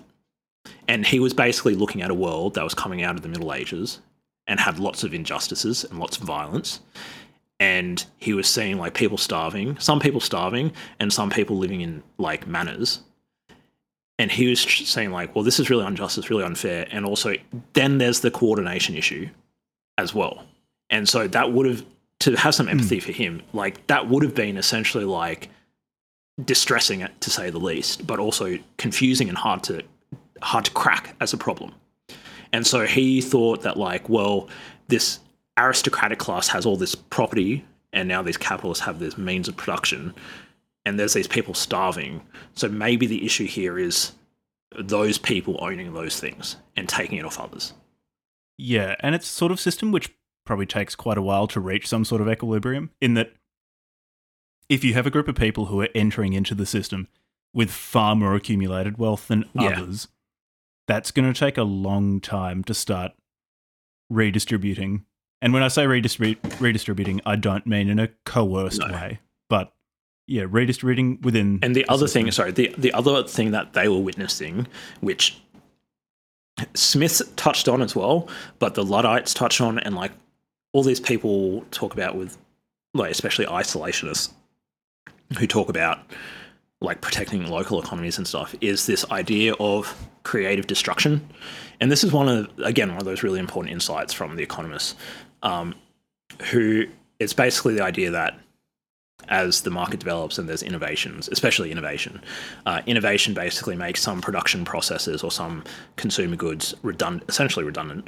And so it's creative, like innovation is a creative act, but it causes the destruction of some other part of the economy. Not destruction in like setting fire to things, but in terms of like, well, one industry or one part of the economy becomes, less competitive than another part.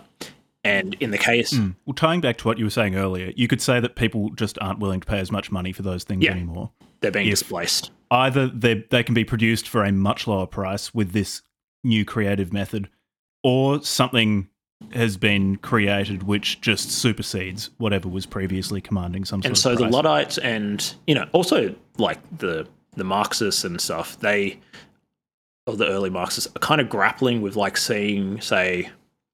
like these weavers or whatever being put out of work by machines. And that is something that capitalism does. If you let it rip, there'll be more and more innovation and higher forms of productivity. But in that process, whilst we create more productive output in the long term, in the short to intermittent terms, like there'll be local patches of the economy that will turn down. And this can bring us around actually to the question of innovation under capitalism versus anarchism, because this is something that he spends a lot of time, Kropotkin spends a lot of time in this book talking about, because to his mind, capitalism severely holds back technological innovation. So he was talking about the examples of farming. So he was saying capitalism holds back the adoption of new agricultural methods which could dramatically improve crop yields per unit area of farmland, because capitalism wants to keep workers poor, and a way to do this is by keeping food prices very, very high, or keeping people starving so that they're willing to accept very low wages in return for their labour. Conversely, under an anarchist system, people would innovate, and not only innovate theoretically, but apply innovations in practice for the joy of innovation, and because they would want to improve the output available to an anarchist society such that other people could benefit from these improvements in productive methods and technologies. I think one advantage of capitalism is that it makes things quite competitive and provides quite clear incentives for people to take risks on new technologies and apply them, and in doing so makes technological advancement happen more quickly than if those sorts of incentives weren't as sharp. And it can be sharp to the point where, say, your company will go out of business if you're in some sort of competitive field and one of your competitors comes up with a method to produce whatever you're producing for a lower cost.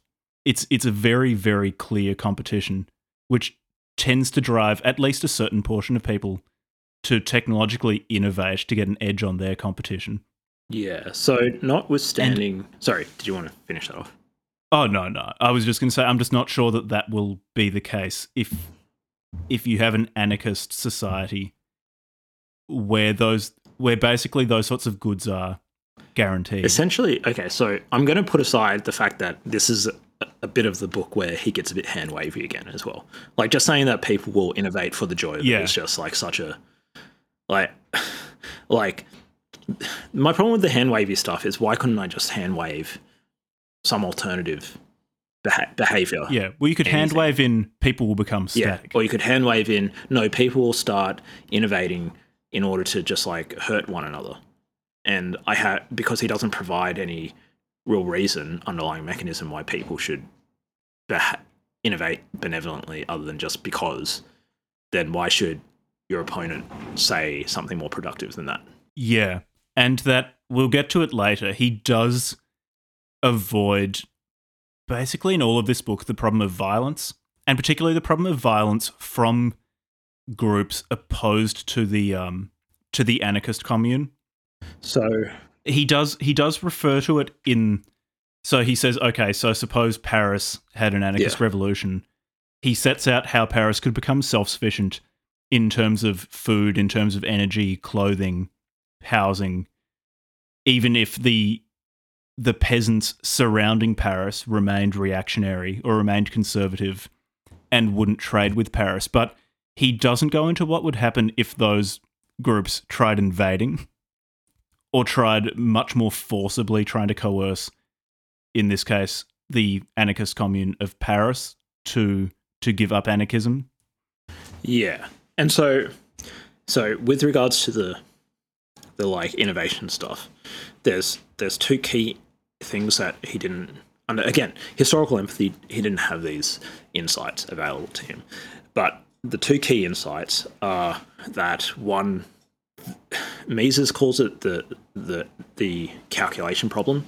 And the calculation problem is essentially just like, if you don't have a money system, so what is the price system actually doing? It's communicating the changes in scarcity of all the different things in the economy to everybody locally. It's compressing the information into a single objective output, the price, and that price is being propagated across the entire system very rapidly. But that price system comes from the fact that people are using a medium of exchange to perform their economic calculations.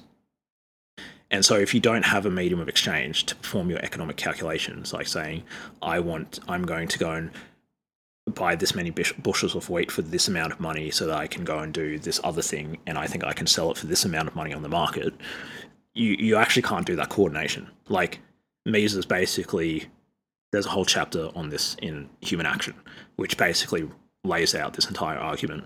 And to me, it's like the decisive factor why, like, socialism, or at least any system that abolishes money, it'll just fall into poverty, because the price system is actually helping everybody coordinate their actions.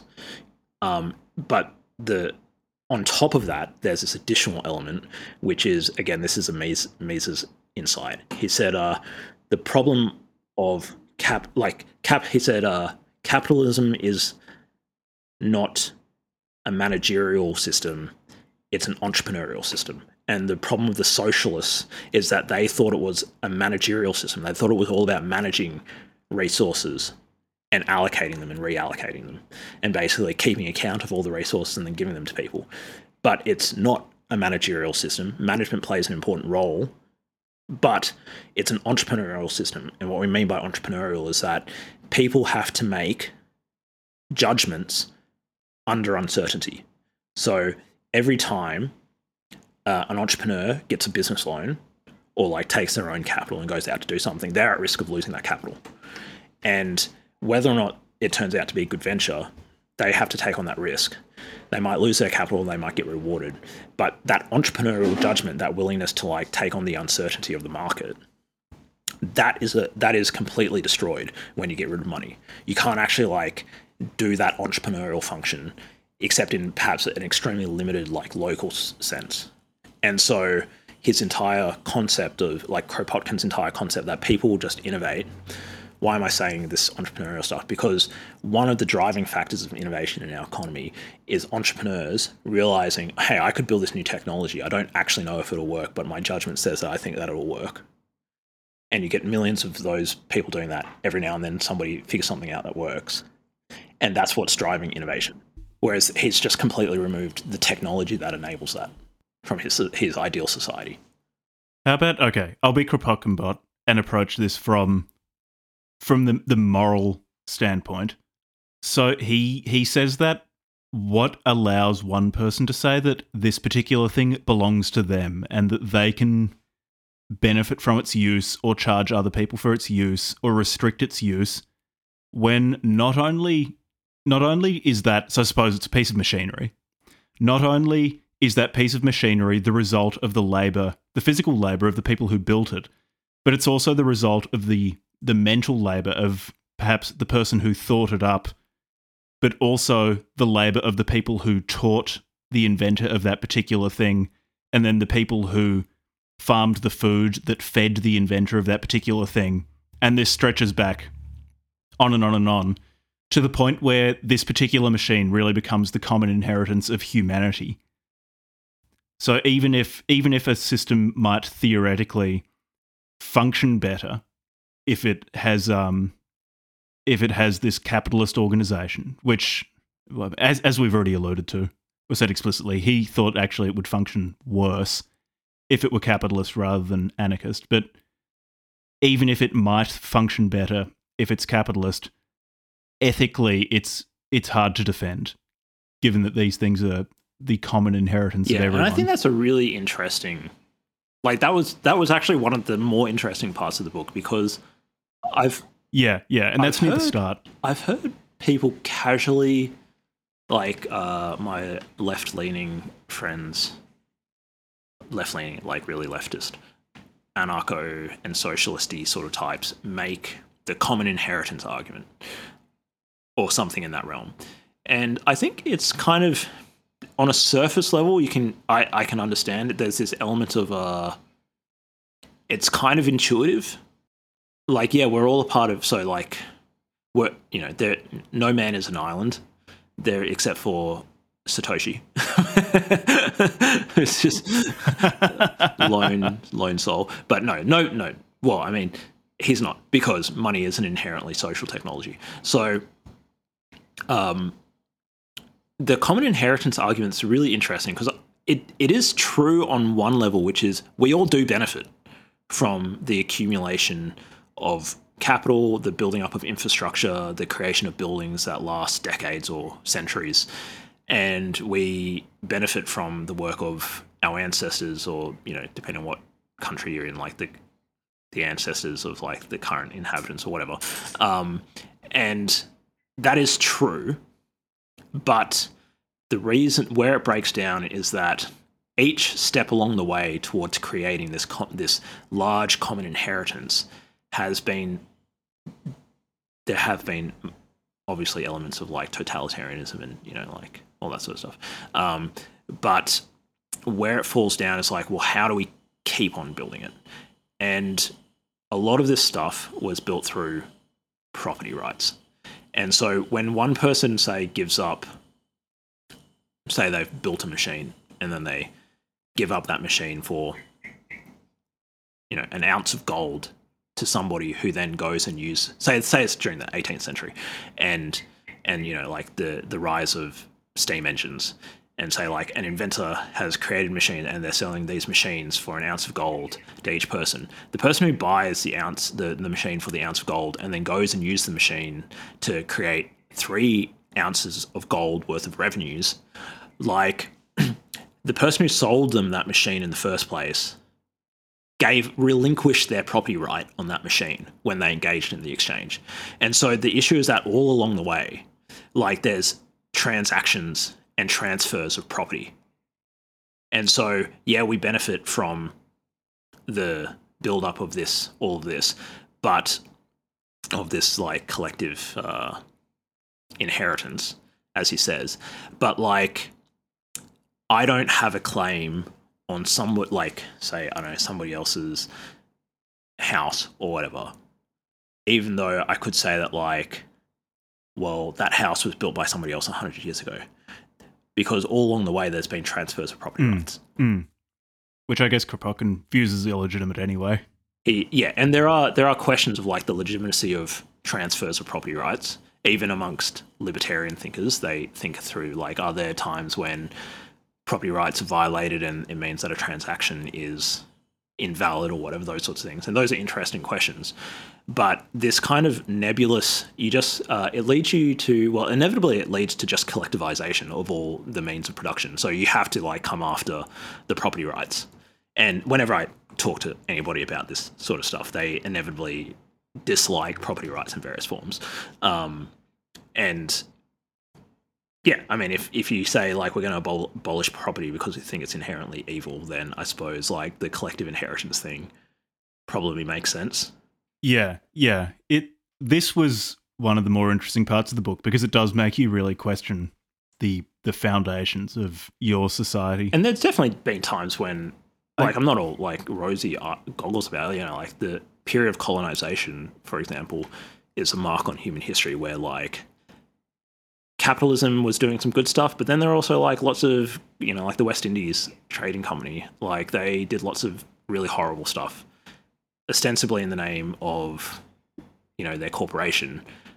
And so you could say, well, capitalism was doing that, except at least a libertarian thinker or like a Austrian economist would say, no, they were say like in the case of Australia, like when the British came and claimed land, what they did, in fact, if I were to put it in Western terms, like, because I'm from Sydney, which is like ground zero of colonization in Australia.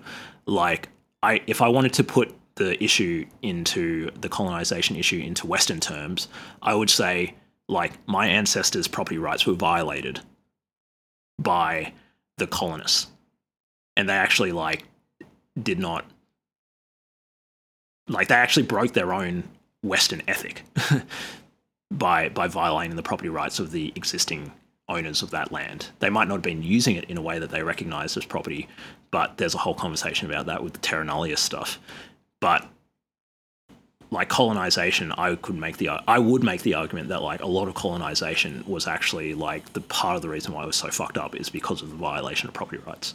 I wonder then, from an anarcho-communist position, if this sort of situation I can't really ever see happening, but for the sake of an interesting hypothetical, suppose if the colonists came and took the property of First Nations Australians, but basically communalized it, so everyone had an equal claim to it, would that for an anarcho-communist be okay? That's so, that's a weird idea. First Nations Australians would have a much lesser claim to their resources because now, however many colonists also now have claims to it.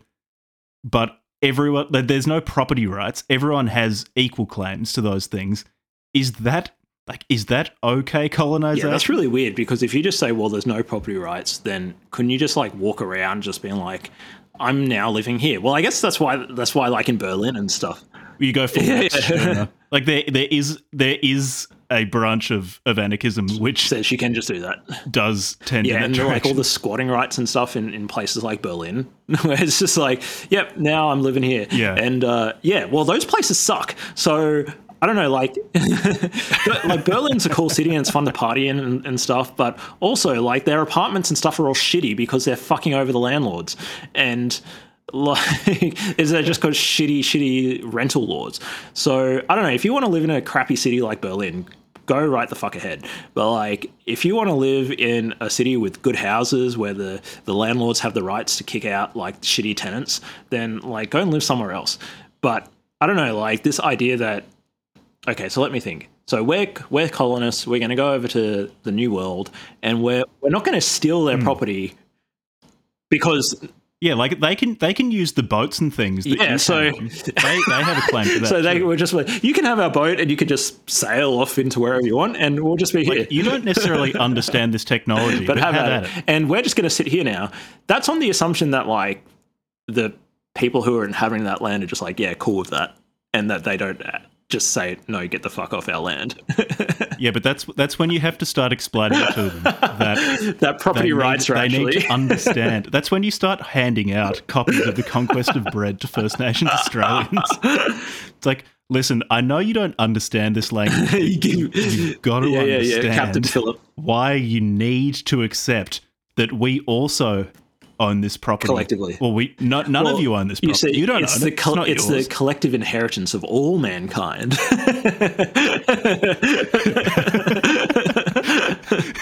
It's an extremely European philosophy. Yeah.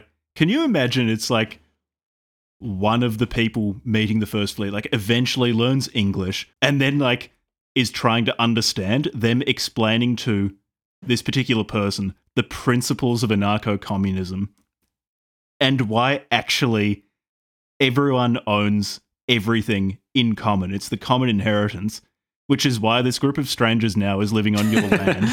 Well, the weird thing is like there are like parallels if I look at some extant communities that live in various forms of I don't know if you want to say tribal, but like they still practice, say, like their pre-European spirituality and various forms of like social structures and all that sort of stuff. There is in some parts of the country, or if you just look over like the anthropological records written by Europeans, but like I guess like taking them in good faith, because you don't really have a better strategy. Like there were elements of these societies, or are elements of this society that are kind of communist or anarchistic in many ways. But there's still property, like, and there's still hierarchies and stuff.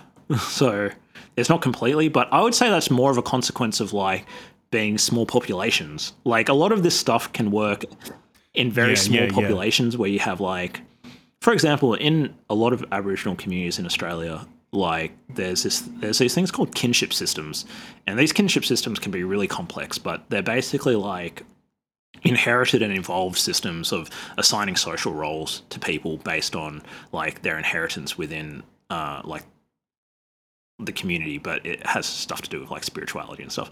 And so it might be like, well, you're this particular skin name because your father was this skin name and your mother was this skin name, and so you have this social role. Those sorts of things so then we can allocate you like this role in society, and you might be eligible to have like, these claims on the community. But that stuff can work when you have like a kinship system, or when you have small families, or even in like the Western atomic family, nuclear family, like you have a very small number of people with concrete relationships with one another. But as soon as you start scaling up to the point where it's like, well, what if you have like 100, say, tribes? If you took 100 Aboriginal First Nations peoples, and they all have different kinship systems, and then they wanted to form like a government, a state or something, it's like, well, what kinship system are we going to use? They wouldn't use a kinship system. They'd have to come up with some other form of governance that's abstract and doesn't have anything to do with their kinship systems in order for them to do that. And so as you get bigger and larger like populations with less and less common inheritance culturally, you have to have more and more abstract, basically, technologies and rules of engagement, to the point where I just don't think it's at all feasible to do what Kropotkin is saying, even in the 19th century in Europe, when you're talking about populations of hundreds of thousands or millions of people. And again, like Europe, very, very, very, very complex kinship systems historically, and social relations and all that sort of stuff. You basically just brought up a point I was wanting to make at some point in this episode where, well, again, it's sort of what I was referring to earlier with the coordination problem, is it with these sorts of anarchist ideas, they probably could work on a small scale where people have enough buy-in and know each other. So there's some sort of social regulation going on in terms of people's behavior. Yeah.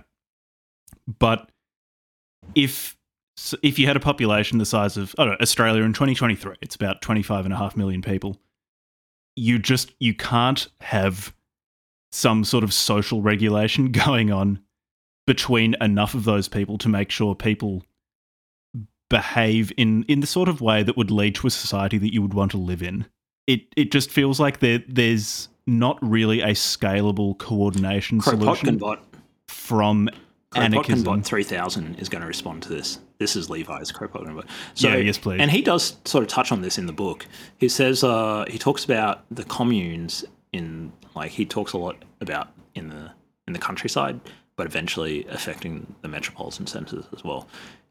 I think he would say something along the lines of, well, there'll be lots of decentralized, small-scale communities where they, in fact, can do that, do these things, because they do have concrete relationships with their neighbours. So you might be talking about on the scale of hundreds, or even maybe communities of like a few thousand people could potentially do this, because you could then lean on not direct concrete relations, but at least communal reputation. And if you have many of these fairly small communities distributed around doing their own communal private expropriation and reallocation of the means of production, and each one of those are like communicating and interfacing with one another, then it would work. But you don't need this like one overall, like across all of France or all of Germany or whatever. You don't need that. I think that's that's a possible solution, but I guess then we run into that problem you were saying earlier. You were talking about earlier when we were discussing the expropriation during the revolution. It works so long as people behave in the way that Kropotkin wants them to behave. But they will. But there's not really much stopping one particular commune deciding to invade another commune. No, but haven't you ever witnessed the good, kind heart and wise soul of a worker in the field and how just and fair they are when they're distributing the leftover wares of their toil? Haven't you seen that? You know they're going to act fair when they interact with another Jack. So the thing is, I think broadly speaking, people as individuals are overwhelmingly kind. They don't want to go out of their way to hurt other people. Oftentimes they will go out of their way to help other people. The thing is, when you start getting people organising into groups, they tend to get a whole lot crueler. Yeah, that's definitely something he didn't deal with in this book. And this thing where, people will organise into communes and those communes will interact with each other peaceably, it strikes me that in organisations is exactly when human beings start behaving at their worst. Like you're organising a group of organs that make people behave in a much less humane way to each other and then making those interact. Yeah. And to my, granted, Kropotkin would probably say this is because I've been indoctrinated into a capitalist way of thinking about social relations. But to me, that just sounds like a recipe to have those communes start invading each other or fighting with each other. Yeah, and what if one commune says we've got this historical claim because some part of our ancestry lived over in here where that's now currently being occupied by this other commune, and we want that part of our land back. And there's plenty of parts in Europe where that's the case. Like in Czech, right? There's Czech and basically, yeah. You get Czech people talking about parts of Poland that should definitely belong to the Czech people. So imagine if there wasn't a nation-state EU thing there, and they were just a bunch of communes. Do you reckon that the people would have? Yeah. Well, I don't have to ask that question in the abstract. That has happened throughout the course of human history. That is just European history. Yeah. Because then you could say, it's good to organise such that you have a defensive capability to discourage others from trying that. The problem is, once you have that sort of defensive capability, people might start thinking, what do we have all these attack helicopters for? Sitting around, feeling sad that they're not flying around shooting people. Yeah, so this is... Just a bit, you're wasting these. A poor starving child in Africa could be using this attack helicopter, and you've got it, and you're wasting it. So this is why he says at the beginning, probably in multiple places, but I remember early on in the beginning of the book, he says, we are utopians. We are unashamedly utopians. And the problem with utopianism, there's many problems, but I can think of three main problems off the top of my head that I'd say make utopianism in general just completely dysfunctional. One, who sets the standards for what is utopian? Two is who gets to plan and then execute that plan? And then three, what if your idea of utopia is wrong and you need to change your plan? It is interesting in that those questions tend to come back to questions of authority, which is something that anarchism seeks to address by saying that you shouldn't have organised, institutionalised systems of authority with coercive power over others. But almost the internal calculus of anarchism presupposes that there is some authority in terms of how you should behave. Yeah, or that somehow you'll just magically do the right thing. Yeah, that there is a right way to act. And since it's socialist anarchism without property rights. So at least, I've been reading some anarcho-capitalists and, hardcore libertarianism. And, it's it's challenging. Some of it's pretty out there thinking. But, one of the key points, at least, they resolve some of these issues by referring to property rights. And I don't know if I think it all stacks up. I mean, I've got to read a little bit more of it to make a decision. But, to me, at least, some of the functioning parts of, Western society is the reason why you can have say, the Mormons and the Nation of Islam and Pentecostals and atheists and communists and entrepreneurs all living in a country like, like obviously Australia, the US, those sorts of countries all living together, is because those countries have struck this balance between having an abstract form of governance and government that largely tries not to discriminate based on arbitrary grounds, and also people have property rights and they can make their own local decisions about I want to live in an Amish community and just hang out with Amish people, and maybe we'll sell our wares to the outside world and use that to live our Amish lifestyle, but we're not actually going to tell other people to be Amish. It's like some of the stuff that Kropotkin's trying to do is actually supported by giving communities and individuals stronger property rights. And I'd say a lot of the issues that he's pointed out come from the fact that huge parts of the population in Russia was something like 30% of the population were serfs. Government serfs, that doesn't include private serfs.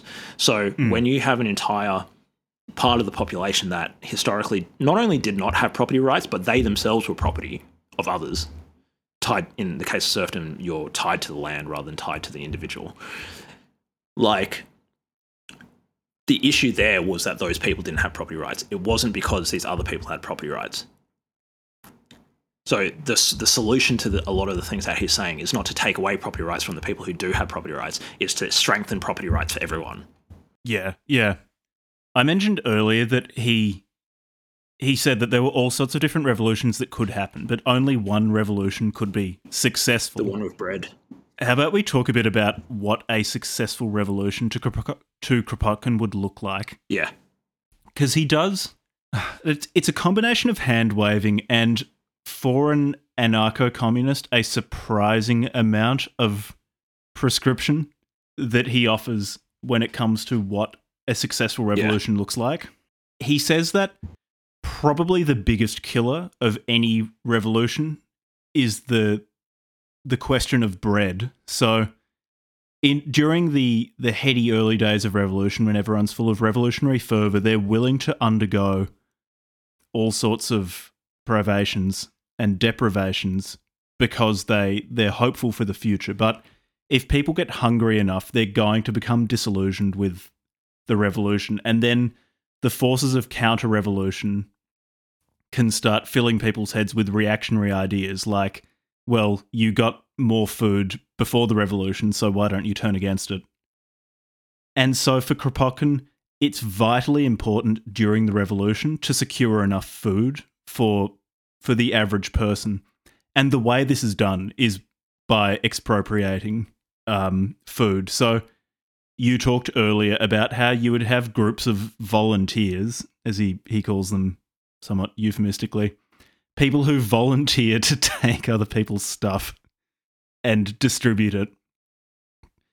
Groups of volunteers will take stock of all of the food stores within a particular geographic area and then distribute those on the basis of need. And that keeps people fed in the initial parts of the revolution, but also very quickly, people need to start working out how to start using the land in their area to start making food. And because anarchism naturally tends towards the utilization of more efficient technologies of production than capitalism, they're going to start using land in more effective ways and using more advanced forms of agriculture to produce more per unit area of farmland. Like with that part, I guess it might just be because I've grown up in a society where there is a greater degree of organisation when it comes to utilising land, that I have a hard time seeing how that's going to be coordinated without property rights and without any sort of institution designating which parts of the land will be used for farming. Yeah. Without one of those two coordination methods. So I guess that's the objection that Kropotkin would have. He correctly identified that, hey, starvation and privation, pretty bad for a revolution. They're going to kill the revolution. Yeah, that's true. And that's true. He identified that's how counter-revolutionary forces can start breaking down people's revolutionary fervor. But it's just like when you wipe out Is it? Okay, ideology. I know, Levi's very ideological. It's basically like you wipe out the mechanism for coordination. Almost the mechanism for generating things or producing things. So you wipe that out, and then you have to work out how to generate things using a new system. Again, I'm going to speak just purely from the benefit of an extra 150 years of intellectual development in our world. Like, so criticize him. He's not an idiot.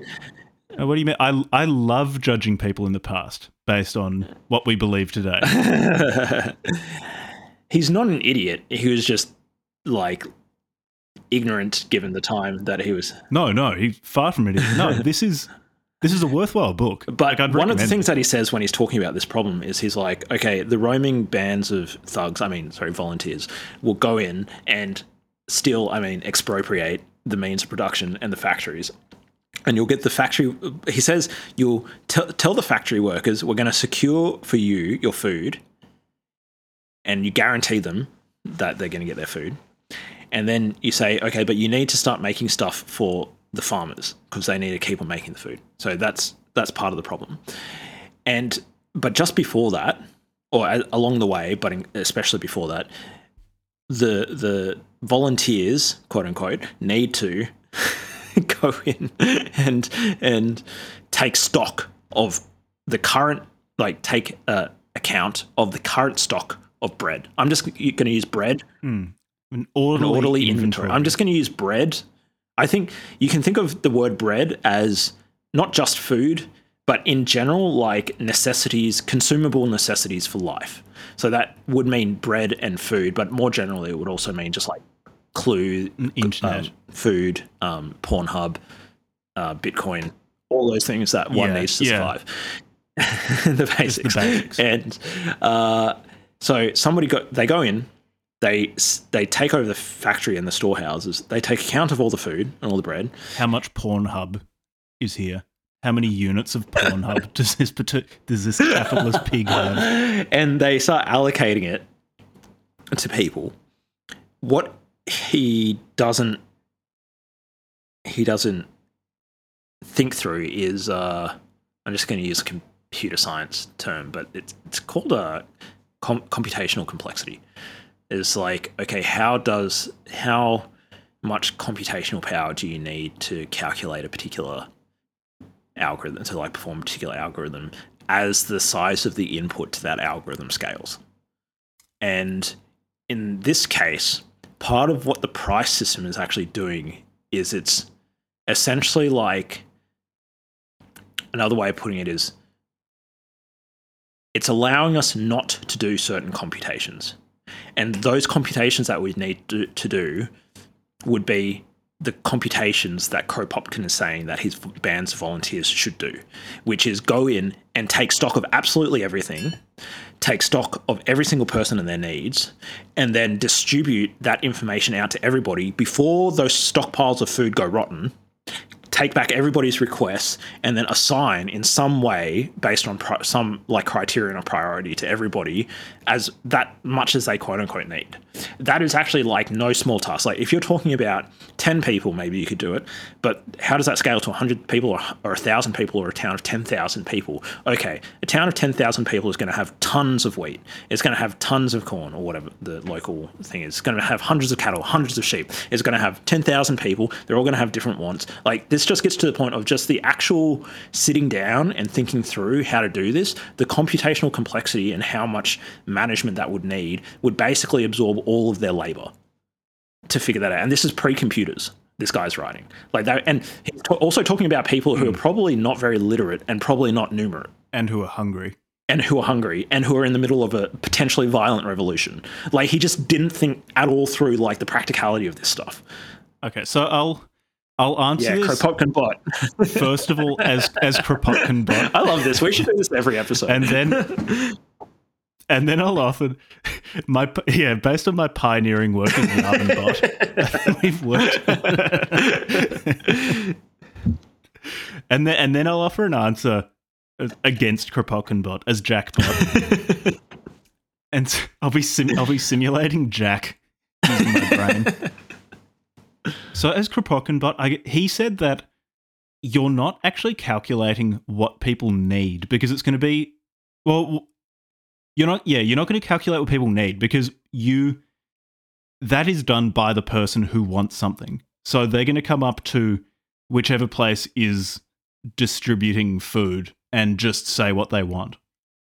And so it can be distributed on that basis. So you're not actually having to calculate.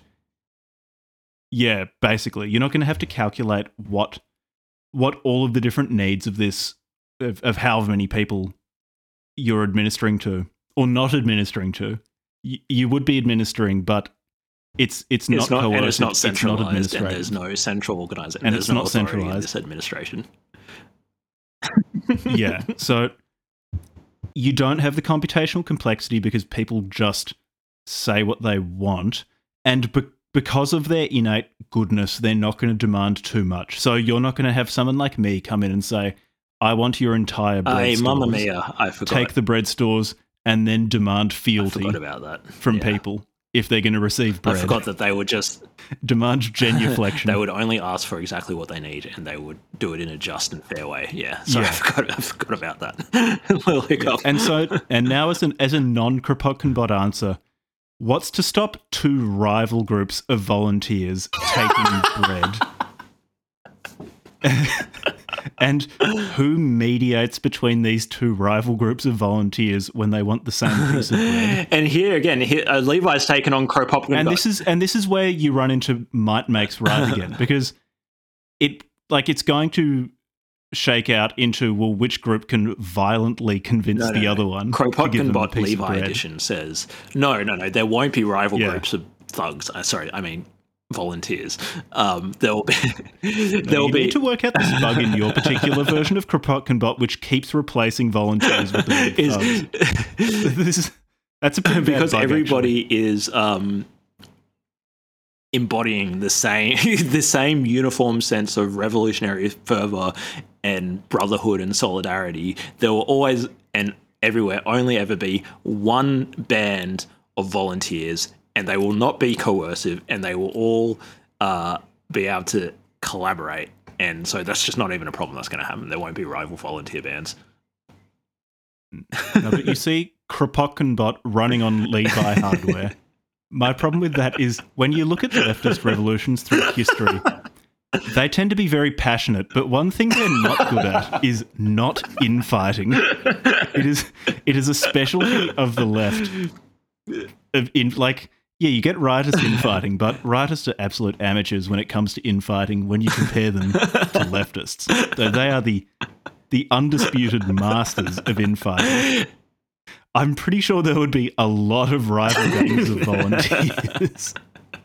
Yeah, I don't know how many times I can try to embody Kropotkin, but at some point I'm just gonna have to say, well, it won't. That won't happen, sorry. Yeah, which actually is channeling Kropotkin bot. That's the final answer to everything. Well, you're just wrong. Yeah. Yeah, so that's a pretty big one. So essentially if I could summarize this in Levi's typically terse, rambling... terse and rambling. Summaries. Whenever I say I'm going to summarize something quickly, it inevitably turns into a rant. I'll try not to turn this into a rant. Turn into us talking about jelking and Bitcoin. He talks about... Essentially what he's saying is they're going to ration things. Yeah. In the absence of property rights, a monetary technology and a price system, they're going to ration things, which, to be fair, is what you have to do. That is actually what you have to do if you're going to get rid of money.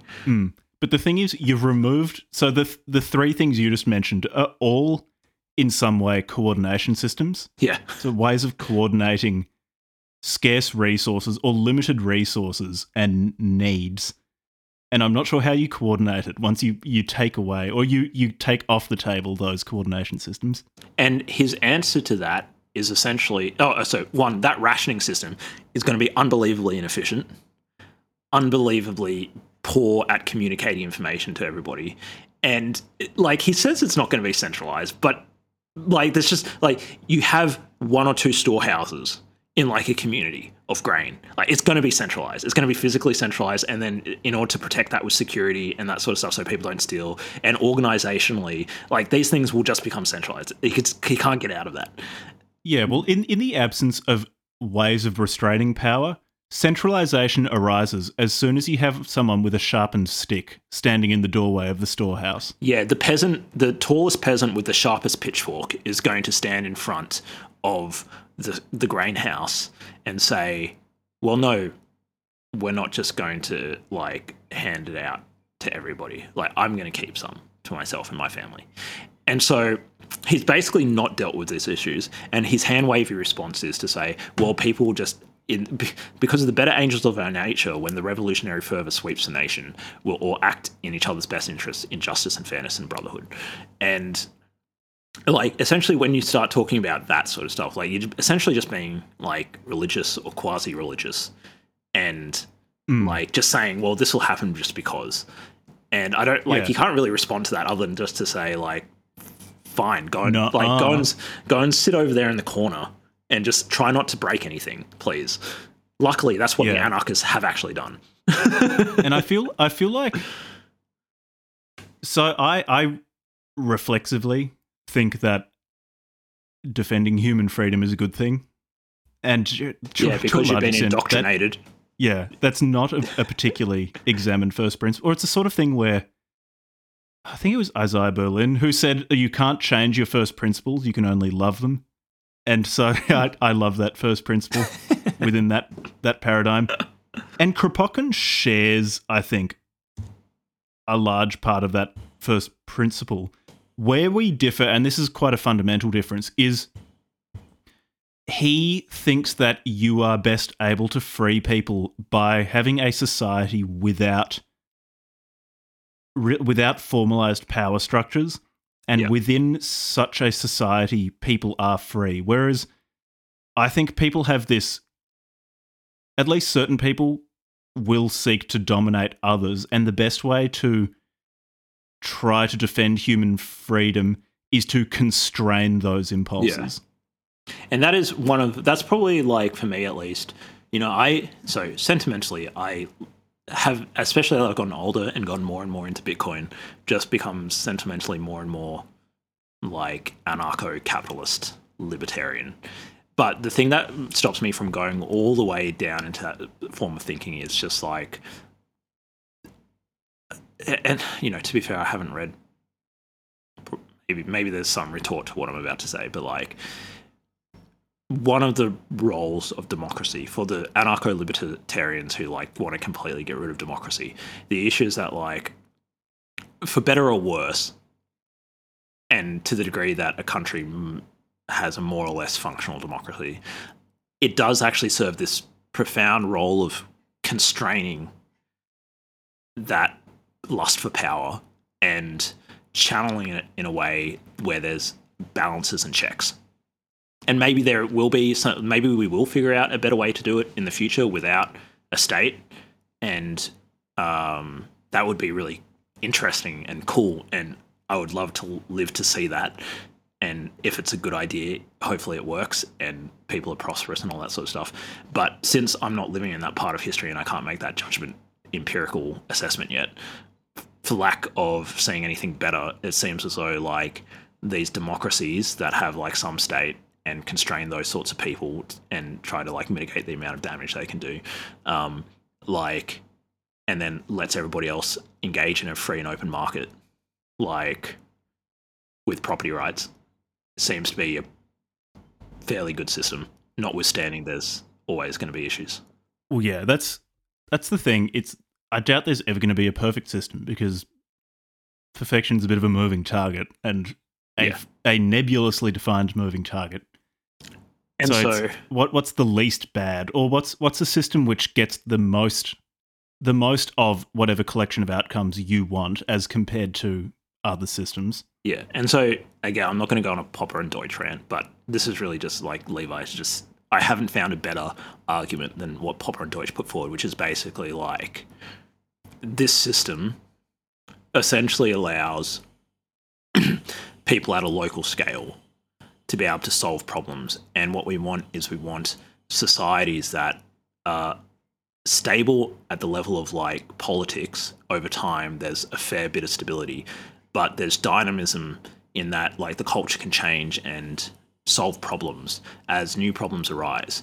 And the key issue here being the utopians, like all the Marxists and socialists and stuff, is they don't realize that that problems occur at all scales, from the local to the international, and new problems can arise in the future. In fact, if the species lives another million years or however much long it lives, presumably there'll be more problems in the future than there are now.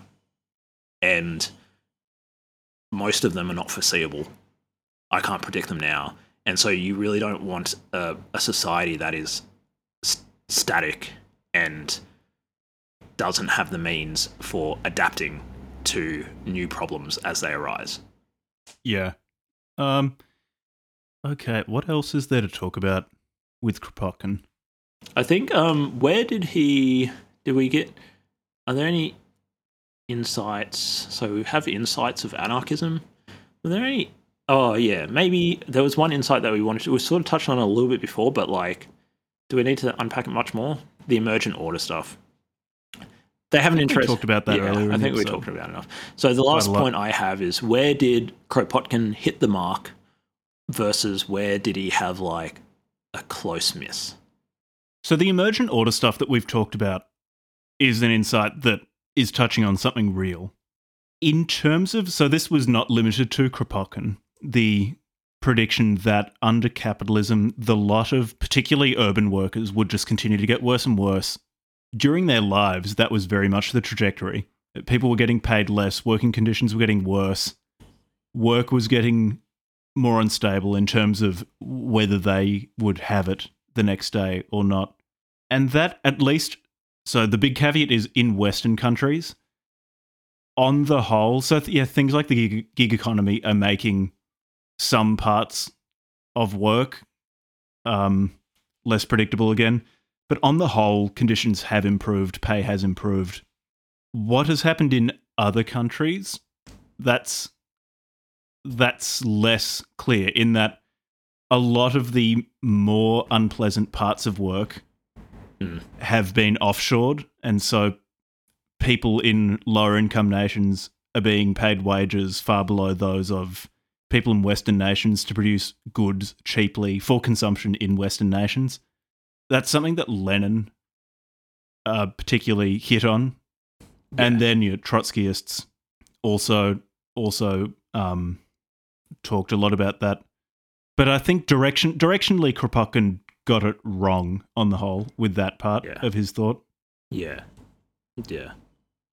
I think one point that he did pick up on, which again, like Bitcoin rant, but he did identify that like the peasants, at one point he's talking about money and how the peasants wanted to be paid in gold. They didn't want to be given paper currency.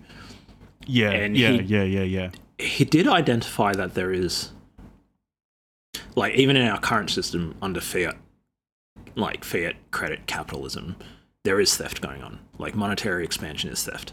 So it's quite abstract. So you have to like think about it for a second to realize that like, I mean, if people want to look into it, you can look at this thing called the Cantillon effect. It's really interesting. But long story short, like, if you think into the 19th century, okay, say there's the French Revolution and they centralize the government, and then they say like this new government walks into a town and the local economy is operating presumably on gold as the primary like medium of exchange of like large scale purchases like land and stuff, but probably for smaller purchases they were probably using silver, maybe copper, probably not copper, but at that point in history, but silver and gold. Like Europe essentially like evolved into a bimetallic standard where gold is used for storing value over a long period of time and for large purchases, and silver, because it has like a lower purchasing power per unit weight, was used for like smaller purchases. And so if like an outsider walks into your community and they said, well, you're on French territory and now we're going to get off, whether it was pre-revolution under the king or whether it was post-revolution under like the new French state, whatever, what was it called? The national, whatever. Those, like, can you blame the peasants for saying, no, fuck you, I'm not going to use your paper money like, because presumably in Paris you've got a paper printer, you can just print off more. Like, it's not like peasants might have been poor, doesn't mean they were stupid. Like, they're using gold. They know that gold can't just be like printed like piece of paper money can be, so they're going to use gold to do their transactions. And so it's almost like there were parts of the systemic theft of wealth through the monetary technology which he was kind of getting close to, but because it got wrapped up, sort of his ideology got wrapped up with the Marxist analysis of the value theory of prices and his denigration of property rights, sort of like didn't quite, he couldn't distinguish between those closely related problems. Yeah, which is, yeah, to be fair, like, again, like, it's a complex issue, and I have historical hindsight, so. Yeah. But yeah, you're right. He did acknowledge, or he understood that governments don't necessarily have much of an interest in keeping the money supply stable in a way that allows people to save money or store their labor or some sort of wealth for later. They also have incentives to try to buy people off. Yeah. By giving them more of this quote unquote money or value. Yeah. In certain situations when people need to be mollified. In both the French, like when the French went, like, I mean, it's happened in a lot of wars, but I in particular look at, I think during the US, like during the Civil War, like they paid people in, was it in, I might be getting my wires crossed here, but I think they pay in the North. Part of the reason why they were able to finance the war is they promised the soldiers, they paid the soldiers in notes, or they promised them land, and then they either reneged on the promises of land or they reneged on the redeemability of the notes into gold. And so basically being able to like print fake money and then like issue it and like pay for the things that, you know, like the war rations or the property, you know, all of that works off trust or potentially coercion. In the case of like the American Revolution, the American Civil War, it was like the trust of the Northern soldiers had that like these promissory notes would maintain their convertibility back to gold after the war, and that trust was broken. And so like there is this huge systemic issue. Don't quote me on any of that stuff. I might be wrong. Like my brains. I'm updating Wikipedia as we speak. Yeah. But, you know, these sorts of things have happened throughout history, you know, like whether it was the Weimar Republic, like printing shitloads of money, or like, you know, like Churchill, like fucking with the money supply to go into World War II, those sorts of things. Like, you know, I think, how would I put it? I think like people kind of intuitively understand that this is like a thing that can be fucked with. And so it's just complex enough that like it's actually taken a lot of really smart people a lot of their lives and a lot of arguing with one another to get to the point where now in 2023 we can say like with quite a lot of robust arguments like what money is, how it works, why it should not, like what are the effects of like expanding the monetary supply and all that sort of stuff. Yeah, and it's not that governments don't have the incentive to keep their money stable, because obviously they don't want hyperinflation and just a complete collapse of their monetary system. But at the same time, that's not the only incentive they have. At various points, they also can have the incentive to print lots of it to make people think that times are better than they actually are. Yeah. Or to save the banking cartel. Yeah. Yeah, or to fund things that they can't pay for. Yeah, that like war. Yeah, that in the immediate short term, it looks like they can pay for if they just expand the money supply. Yeah, so, yeah, I you know, it's hard because, what were you saying about first principles, Jack? Like, it's like, you've said this a number of times in episodes, and I love it when you say it, is like, you say, okay, if I adopt this person's, like, starting principles or starting assumptions, then I can see where they're coming from. And in the case of Kropotkin, if I kind of squint and adopt, like, okay, I'm going to get rid of my, like get rid of the property rights stuff, and kind of squint, I can see where he's trying to, how he's trying to make the world better, especially for like poor people in Europe, given that he thinks that property rights are part of the problem. Yeah, and occupying Kropotkin's headspace isn't totally alien for me, given that there are a lot of things that I broadly agree on, in that I think that most human action is self-organized. It's not something that takes place because it has been commanded to by some coercive body. Yeah. It's just I don't go to the point of saying that there can be no coercive bodies, that they're always bad, and that similarly humans will always self-organize into some sort of society that I would want to live in. Yeah. That's a first principle I don't share with him. Yeah. So my question would be for us, Jack, or for myself, but whether or not this comes through on the show. I was wondering, okay, like I've read some socialist stuff now and, you know, some fascist stuff and all this, whatever.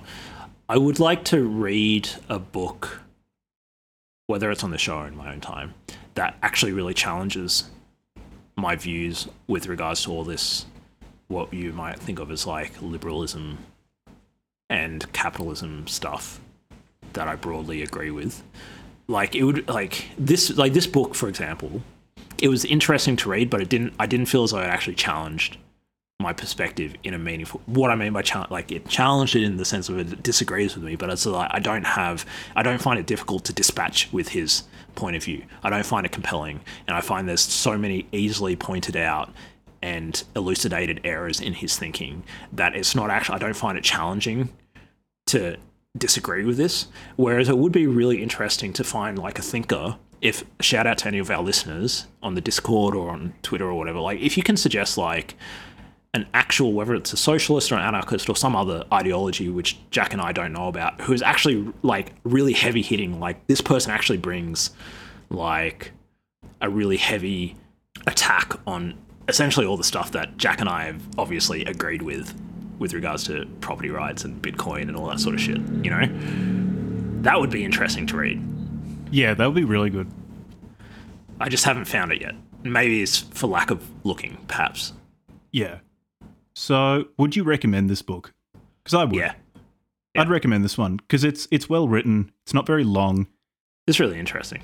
It's still, I mean, insofar as anarchism is still a relevant mass movement, this book is relevant because this is one of the important works of anarcho-communism or of left anarchism more broadly. Yep. And it's not like he's not coming from a malicious place. He genuinely wants the world to be a better place, and he's not LARPing, malicious, as you said earlier in the episode. And I like his instincts of not trusting centralized authority and coercive powers and things like that. That I can definitely get behind. Yeah, I would recommend it. So here's my caveat with all of my recommendations, actually. I think that unless you're particularly reflexive on the way that you do the learning, it's very important to pay attention to the way that you sequence the books that you read. And what I mean by that is that the books that I read when I was younger and the things that I learned when I was younger have conditioned me now to have like either they're explicit or they're inexplicit, and that like I kind of have them as working assumptions, but I don't really think about them that much anymore.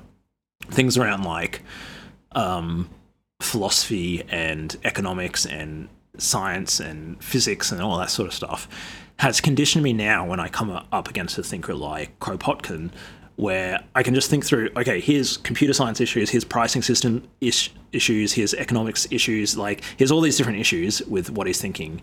And so it's prepared me with the ability to like engage with it really critically. And that's because of actually the sequencing of my learning.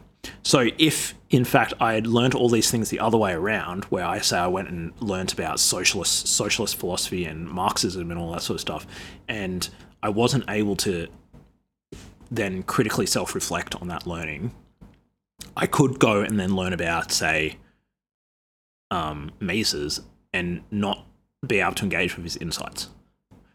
And then obviously because like I like what Mises says. Like I think Mises is largely right in his analysis.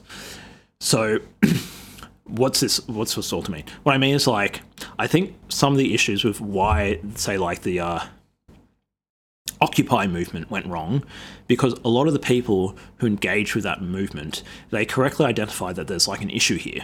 Yeah, the banking cartel and centralized banking is fucking everything up in the economy, but because maybe the lack of economic education in the population, when they went to engage with ideas like Kropotkin or socialist stuff, they can't see all of the like very serious critiques of these ways of thinking that like actually don't work.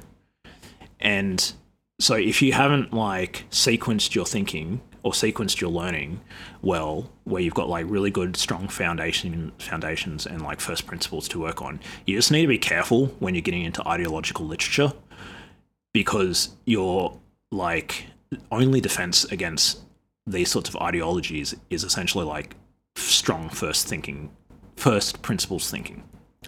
I guess I have a different approach to this sort of thing than you. My approach is volume, that just take in a lot of different perspectives without worrying too much about sequencing. And when you read them, just trying to have the posture of, okay, what's this person trying to convince me of? Understanding that they are trying to bring you around to their point of view, and just seeing enough examples to eventually develop a sense of what makes sense and what doesn't. I'm not sure which approach is better. That's just how I've approached things. Yeah. And I think like if you're like, just say Jack is a very fast reader and he reads quite a lot.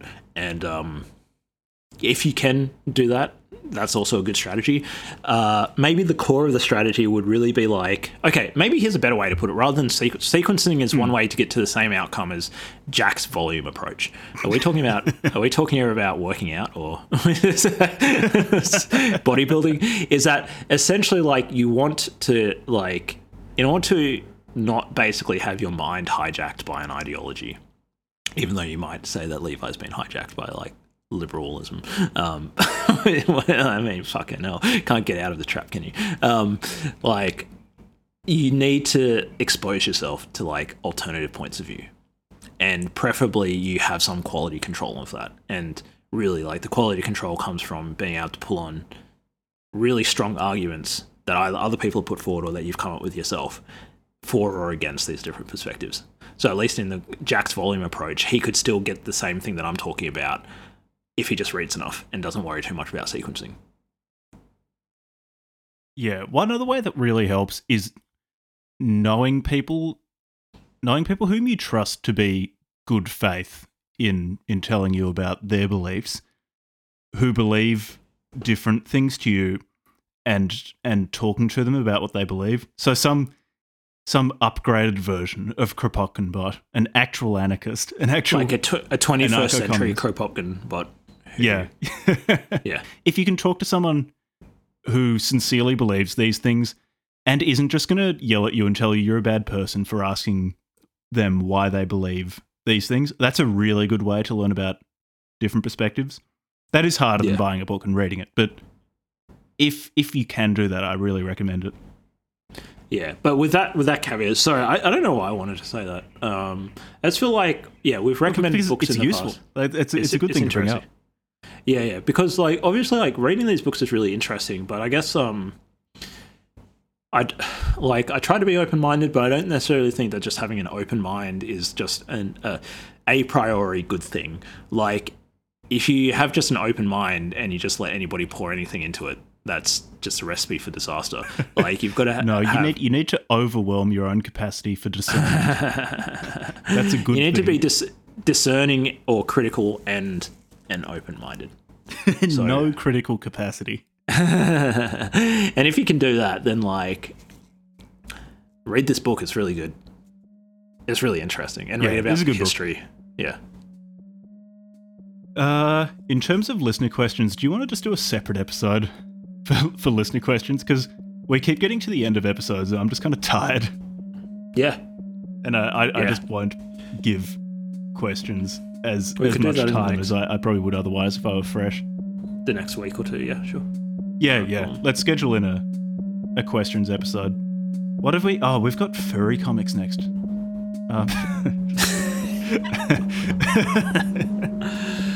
Yeah, that's a different to Kropotkin. All right, well, that'll be fun at least. That'll be fun. Nice. Thanks for listening. See ya.